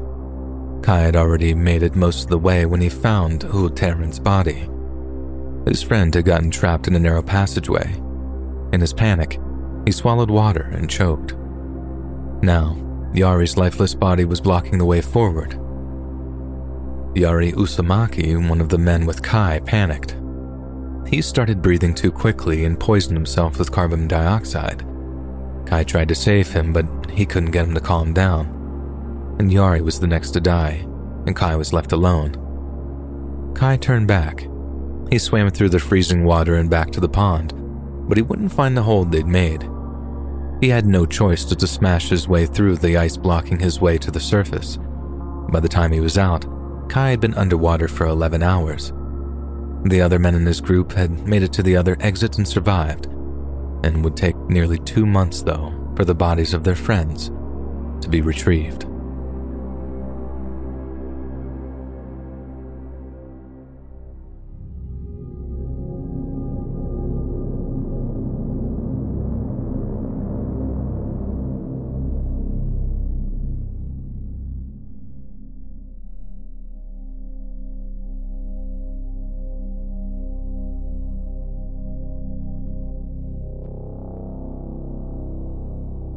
I'll cut to the chase. I'm part of an extensive armed security for multiple private companies. Recently, we got hired onto a construction security company in the Bay Area of Florida, and I get told that I'm doing graveyard shifts from midnight to 0630. As the pay is higher and I'm normally up this late, that's fine with me.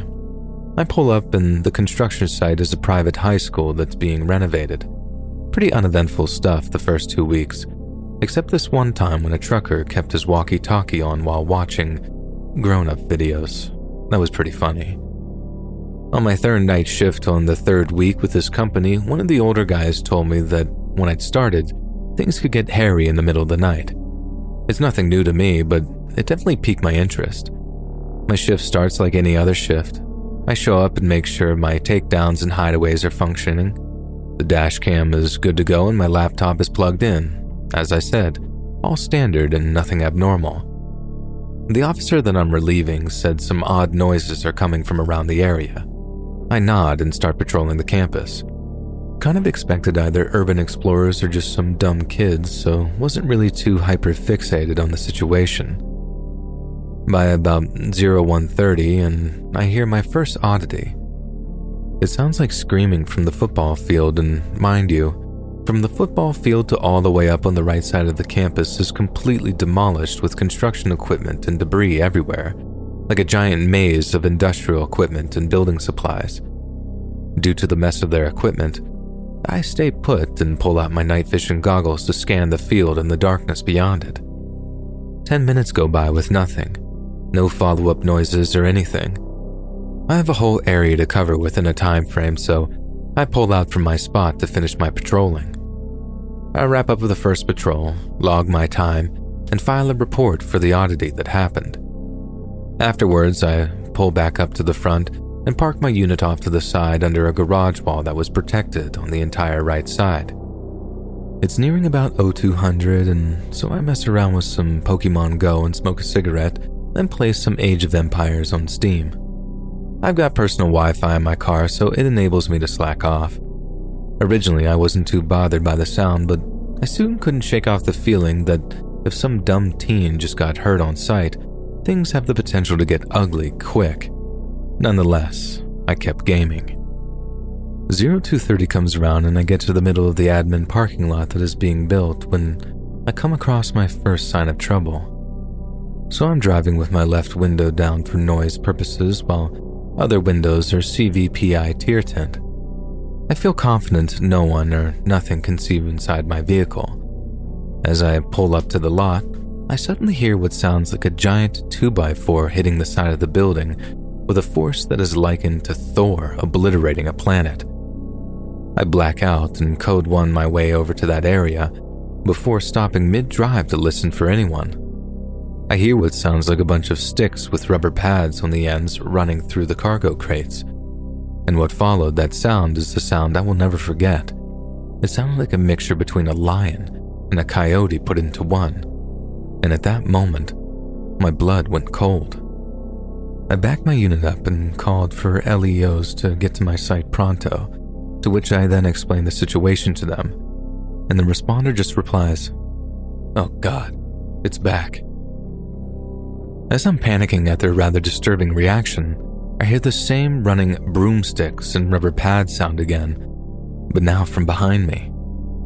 Then something I wish I'd never heard before. I heard the side door to the front building swing open and slam into the brick behind it. I peel out and code for lights and sirens to the main area of the building where the door is located. As I'm turning the corner with my lights and sirens, 3 city police officers are pulling in with their lights on as well.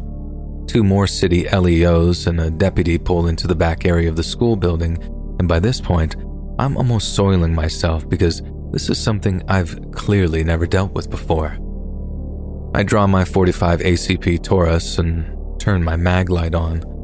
I side peek the doorway and see nothing but dead darkness being cut through by the torch of 1,000 suns as officers stack up behind me.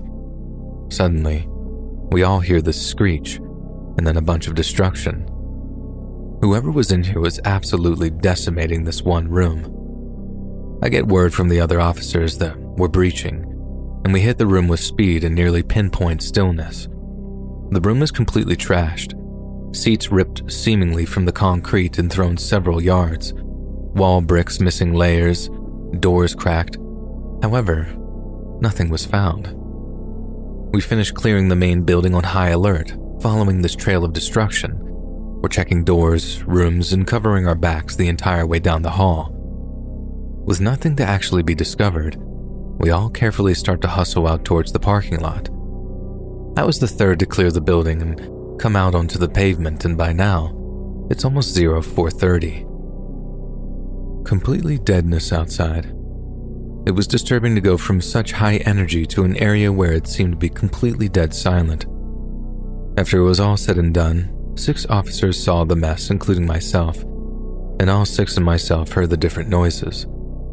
We all still don't know what it is.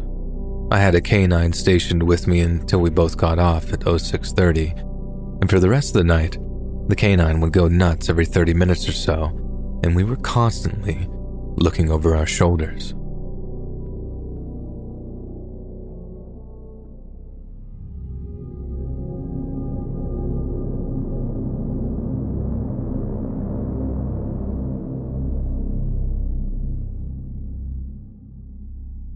Lucky Land Casino, asking people, what's the weirdest place you've gotten lucky? Lucky? In line at the deli, I guess? Aha, in my dentist's office. More than once, actually. Do I have to say? Yes, you do. In the car before my kids' PTA meeting. Really? Yes. Excuse me, what's the weirdest place you've gotten lucky? I never win and tell. Well, there you have it. You can get lucky anywhere, playing at LuckyLandSlots.com. Play for free right now. Are you feeling lucky? No purchase necessary. Void where prohibited by law. 18+. Terms and conditions apply. See website for details.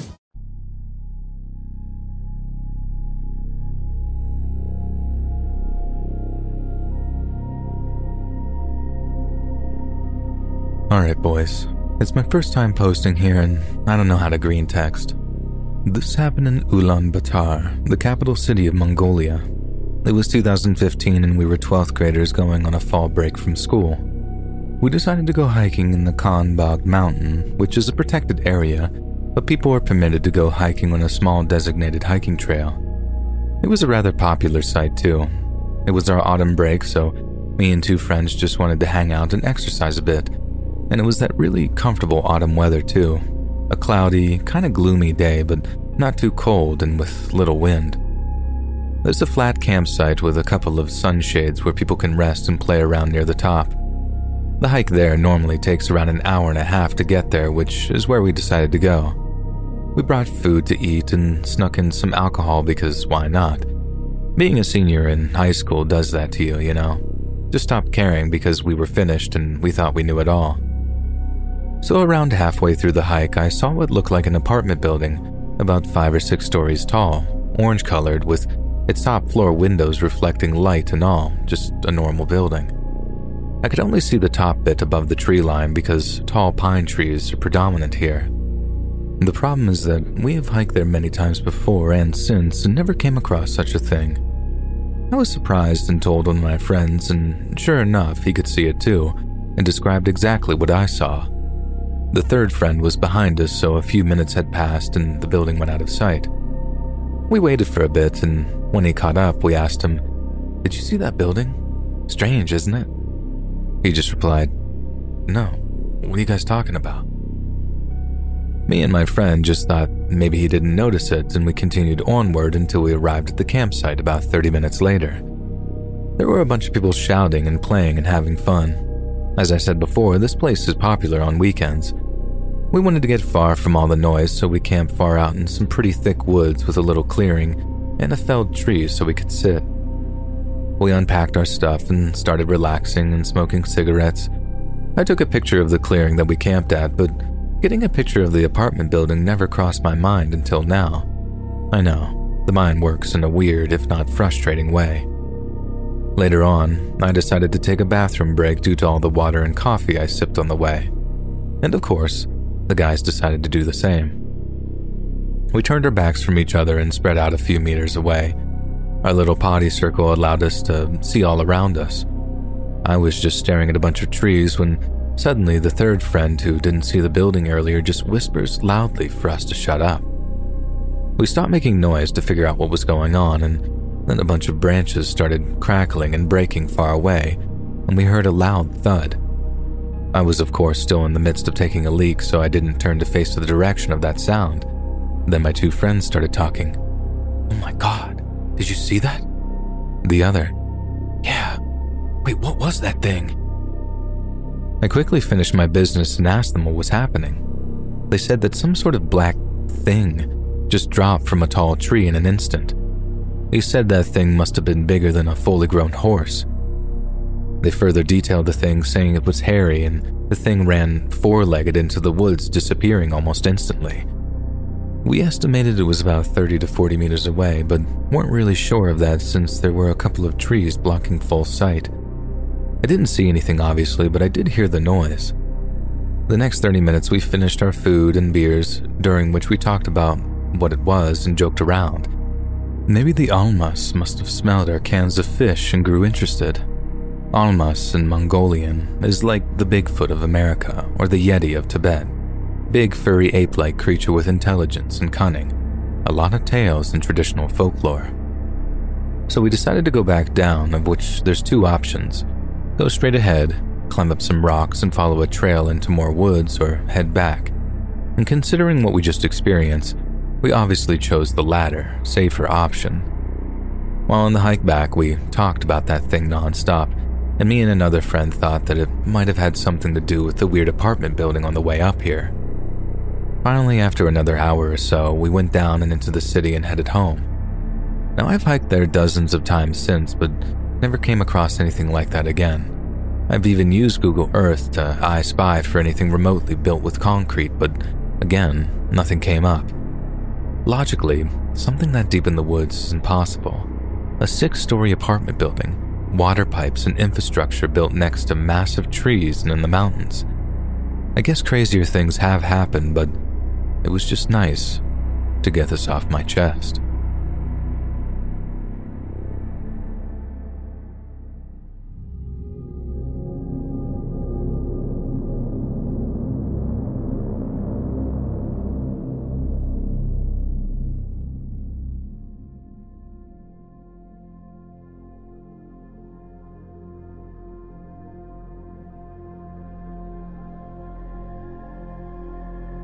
I live with my father in a place with hundreds of houses, a majority of them more or less abandoned. I had lived here since I was a kid, so about 15 years. When I was a kid, I'd guess around 5 years old, there was a man living in the house right across my father's house. His first name starts with P, so let's just refer to him as that. Anyway, P was in his late 70s. He was a retired war veteran, and he was very good with herbs and botanics and other odd things. He was also a junk collector, not a hoarder, just a unique antique collector, and because of it, he did have a lot of weird stuff, like dozens of ceramic trolls outside his front door and stuff like that. He also had the biggest apples in his apple tree, Rumors said P used his feces as fertilizer, but that's probably not true. Probably. However, P barely spoke to anyone. People didn't really know much about him either, but my father was an exception. Since he is good with people and whatnot, he managed to chat up small talk with P every once in a while. He always told me to stay away from him, though. Years passed, and P died when I was around 11 years old. My father told me about it the same day. A couple of days later, P's mother and sister came here to clean out the house and pick up what was theirs. P's mother was really old, as you may have already realized, which made it harder for them to clean it out, and they didn't feel like doing it. On top of that, they were naturally sad about P's death. With all of this combined, they offered my father to buy P's property for a small amount of money, as they just wanted to get it over with. And so, my father did buy P's property, including all of the stuff inside his house. He would then spend weeks cleaning that stuff up, and man, all the weird things he found in there. One of the things he found inside P's house was an electric scooter, the two-wheeled kind. Kids sometimes have them, which he just carried and put in our storage room. After he cleaned the house, he spent some time applying new wallpapers and placed a new floor to freshen up a little. He then gave me the house to use instead of a room. Yes, you read that right. I've had my own house before I was even an adult. It's only 2 rooms though, and right in front of my father's place.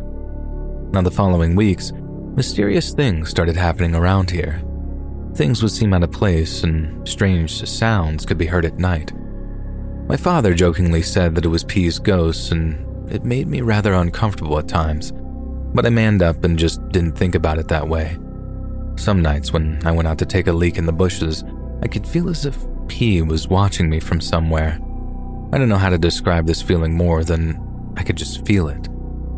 Months later, my father went on a month-long boat trip, and I stayed at my mother's house during that time since I didn't want to go with him. A couple of weeks into his vacation, another neighbor called my father and told him our fire alarm went off. My father told him where the extra set of keys were, and our neighbor went inside to find nothing out of the ordinary. When my father came home from his vacation, he went and turned the water back on and the electricity, and then he opened the storage room. Inside was the electrical scooter with a completely burned out tire and a huge hole in the fat carpet on the floor. This was extremely weird, since the scooter can't possibly be started without the key in the ignition. The scooter hadn't even been test driven since he removed it from P's house, and this is when my father really thought something was going on about P. He told me, and I freaked a little, but it didn't stop me from sleeping in my new house though. Various small, spooky things continued to happen, and both my father and I were convinced that P's ghost was messing with us. We looked through all of his old stuff again to see what kinds of things we could find if we took a second look, and my father found a small sign with P. Wicht on it. Wicht was P's surname.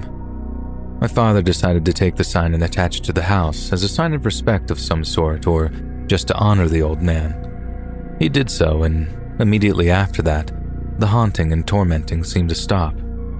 None of us got that feeling anymore. I didn't feel creeped on when taking a leak in the bushes outside my house. I guess it's nothing too crazy, but I just felt like I wanted to share this with you, X.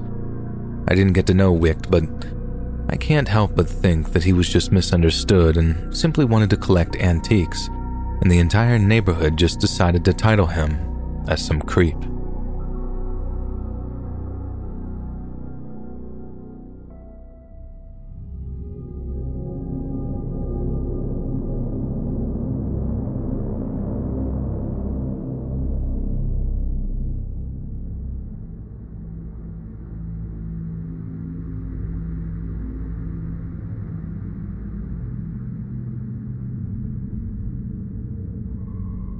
A few years ago, while in college, I was really into weird internet obscure content.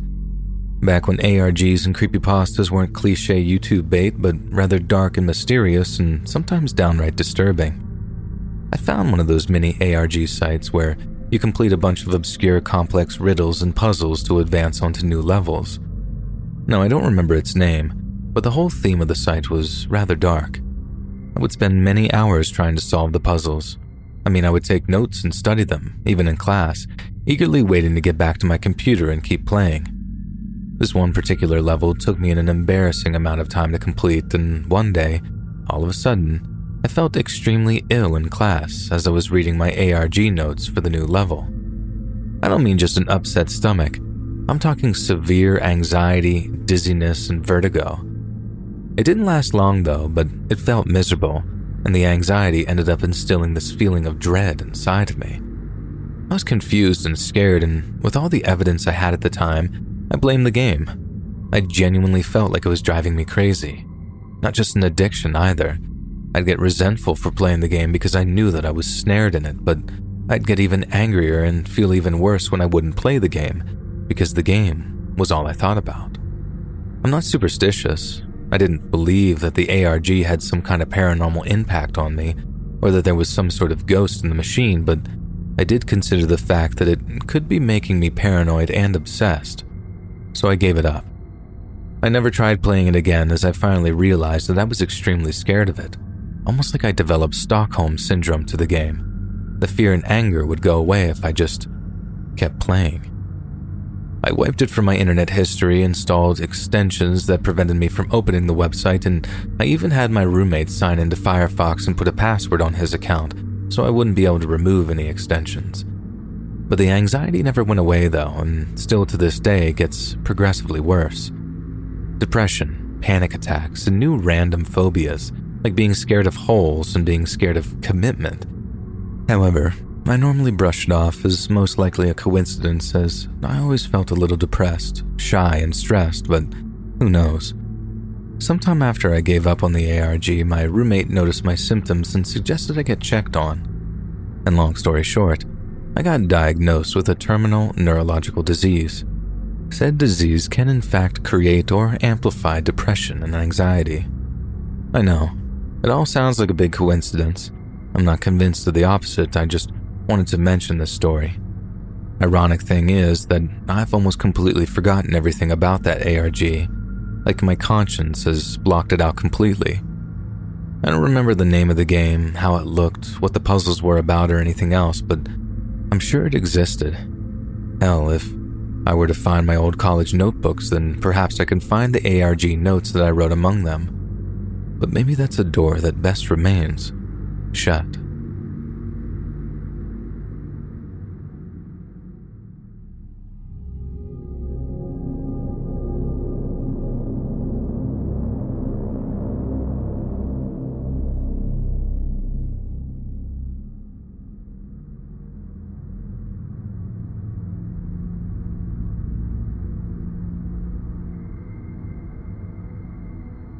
I've been wondering how to put this down since this afternoon and decided all the information would need to be listed.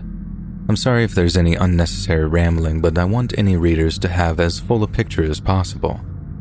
I'm open-minded and not easily freaked out, but since yesterday, I've had 4 experiences that I just can't seem to explain. At approximately 9:15 a.m. yesterday, I was in my car, in my driveway, loading my mobile studio ready to go do a shoot. I'm a freelance photographer. My neighbor, who lives across the street from me, reversed his car into the road, rolled down his window, and called to me. "Hey, how are you?" I replied, "I'm good, mate." To which he gave me a thumbs up and drove away. I returned to my home, lifted another bag of equipment, returned my car, and put it in the back door. It took maybe a maximum of 30 seconds to get this bag and return to the car. As I did so, I looked across the road to see my neighbor repeating the exact same maneuver as before. He reversed his car into the road, rolled down his window, and even gave me the same greeting of, "Hey, how are you?" I replied exactly as before, which he, again, gave me a thumbs up and drove away. It never crossed my mind to say that I heard him earlier and that I even replied to him, and overall felt the situation to be quite surreal. The morning went by and I finished the shoot and was home by 1 p.m. My wife was out, so I made coffee and went to the computer room to have a look at the photographs that I'd taken. I placed the mini SD card in the card reader and waited till the raw files had loaded onto my computer. A quick glance over the files already led me to affirm that 6 or 7 of them needed to be deleted due to wrong exposure, and so I duly deleted them. At that moment, my wife came in and I greeted her with, "Hey, how was your morning?" She replied, "Okay, yours?" And then asked if I could make her a coffee and leave it on the kitchen table. She began to put her shopping away and I came back to the computer only to see the files still showing on the card. Not wanting to risk losing them, I decided to get the USB cable and link the camera directly to the computer. I then downloaded the photographs to a directory called Work in Progress. My workflow is obviously really important to me. Now things started to get really weird. As I'm sitting at the computer, my wife comes in the front door and greets me. "Hey, I didn't expect to see you so soon. You could have picked me up with these heavy bags if I'd known." I said, "Yeah, sorry," and told her that her coffee was on the table, to which she said, "Oh, awesome. You know me so well." But then, her coffee wasn't there. She came over and teased me for hyping up the coffee, and I just sat there dumbfounded. I didn't drink the coffee. I don't even like coffee. She noticed how disturbing and perplexed I was, and so a discussion followed that led me to believe that either I'm needing some medication, or time is repeating itself. I know, it's ridiculous, and even saying that line makes me cringe, but my wife explained that she had only come in once and laughingly suggested that I was working way too hard. Example 3. I've had a bad head cold for a few days and I'm not sleeping too well. At 3:20 a.m. this morning, I got up to use the toilet, making sure to keep as quiet as possible as my son starts work early and wakes up at 4:15 a.m. I returned to bed, was getting back under the covers when my wife woke up, looked at the digital clock and said, "Go make sure T's up for work. I don't hear him, so he might have slept in." I look at the clock and it was 3:55. Now, I know I'm getting older, but I don't need 35 minutes to go pee, and I know for a fact that it was 3:20 when I went to the toilet. As for the last example, I have 2 dogs, both Cocker Spaniels, and one of them has developed some kind of psychological fear of me since yesterday morning. If I go into the living room, she paces around the outside of the room and won't come to me. If I leave the door open, she'll pace the room, then run into the kitchen. My wife thinks that I stood on her tail or might have accidentally kicked her in my sleep. But she's an old dog. This attitude shouldn't have drastically developed within 24 hours. Something's happening, X. Either to me or around me.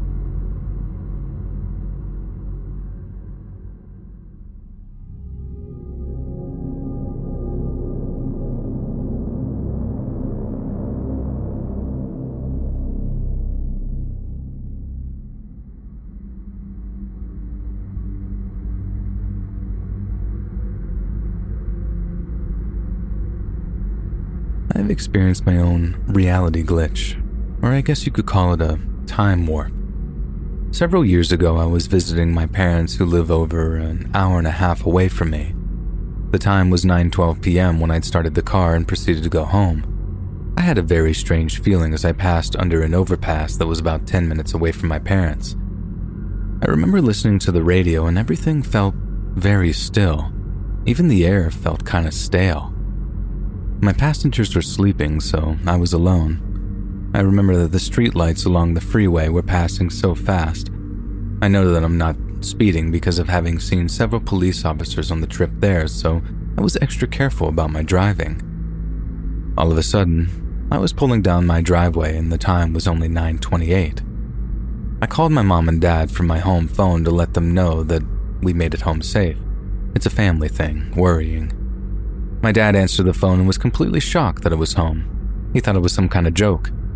My normal 90-minute trip somehow turned into a 16-minute trip. And he and I still talk about it, and I wish I could explain it. At least I have someone else to discuss the experience with and that I can talk to. Me and my friend Keisha used to walk down to Burgess Park in the evening with our kids to feed the ducks. Quite often it was dark and the gates to that part of the park were locked, but there was a gap in the railings to squeeze through, so we used to do this regularly. The kids enjoyed it, and it was a nice walk and could still walk through the rest of Burgess. It's massive and mostly not gated off. Well, one night after we fed some ducks, we came out and just saw over the hilltop in the ungated section a red and white striped top of a circus tent. Or at least, it's what we presumed. All the children saw it too, so we said the next day that we would inquire about tickets and prices. But since it was so late that night, we didn't want to head over. We did think it was odd, however, as there were no posters advertising any circus or carnival. We went home, and the next day we went to find out about the circus. There was no tent. No evidence in the grass to suggest that there had been a tent of any kind, and we even asked the park keeper on shift, and he said that there was no circus that had been around recently. He said one did come yearly, but not recently, and it always leaves such a mess behind that there's no way the cleanup was over in 12 hours. There was nothing on the grass to show anything had been there, and we were totally baffled by what it was. This story happened about 6 months ago. Me and my daughter were up way past our bedtime, and it was probably about 2 a.m. I was on the internet on the laptop when suddenly the connection went off along with the Sky TV. My internet was through the Sky connection, so I began checking the leads and connections and found that the plug had disappeared. As in, there should have been 5 plugs total. I counted them all, and yet one was gone. I asked my daughter to check too, and we unplugged everything and one by one reconnected everything, and to no avail. One plug was just missing. I was extremely frightened as my brain refused to accept the strange reality of this, but since my daughter's only 11, I tried to be as calm so as not to scare her. "Oh well, hey, it's very late.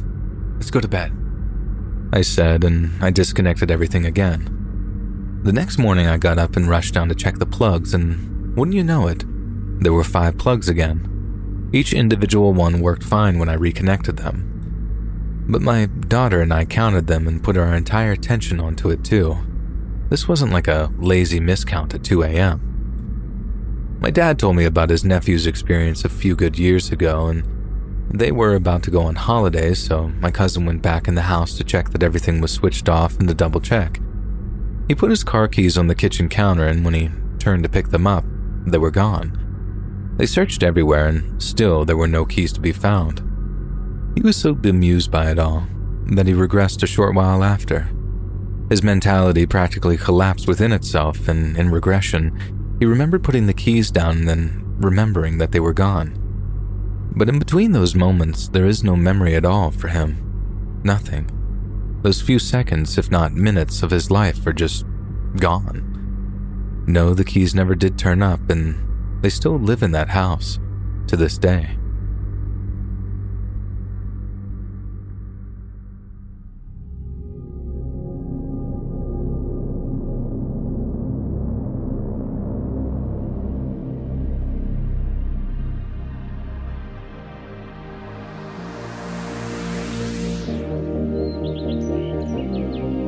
Hey friends, thanks for listening. Click that notification bell to be alerted of all future narrations. I release new videos every Monday, Wednesday, and Friday at 7 p.m. Eastern Standard Time. If you get a story, be sure to submit them to my subreddit, r/Let'sReadOfficial, and maybe even hear your story featured on the next video. And if you want to support me even more, grab early access to all future narrations for just $1 a month on Patreon, and maybe even pick up some Let's Read merch on Spreadshirt. And check out the Let's Read podcast, where you can hear all of these stories in big compilations and save huge on data. Located anywhere you listen to podcasts. Links in the description below. Thanks so much, friends, and I'll see you again soon.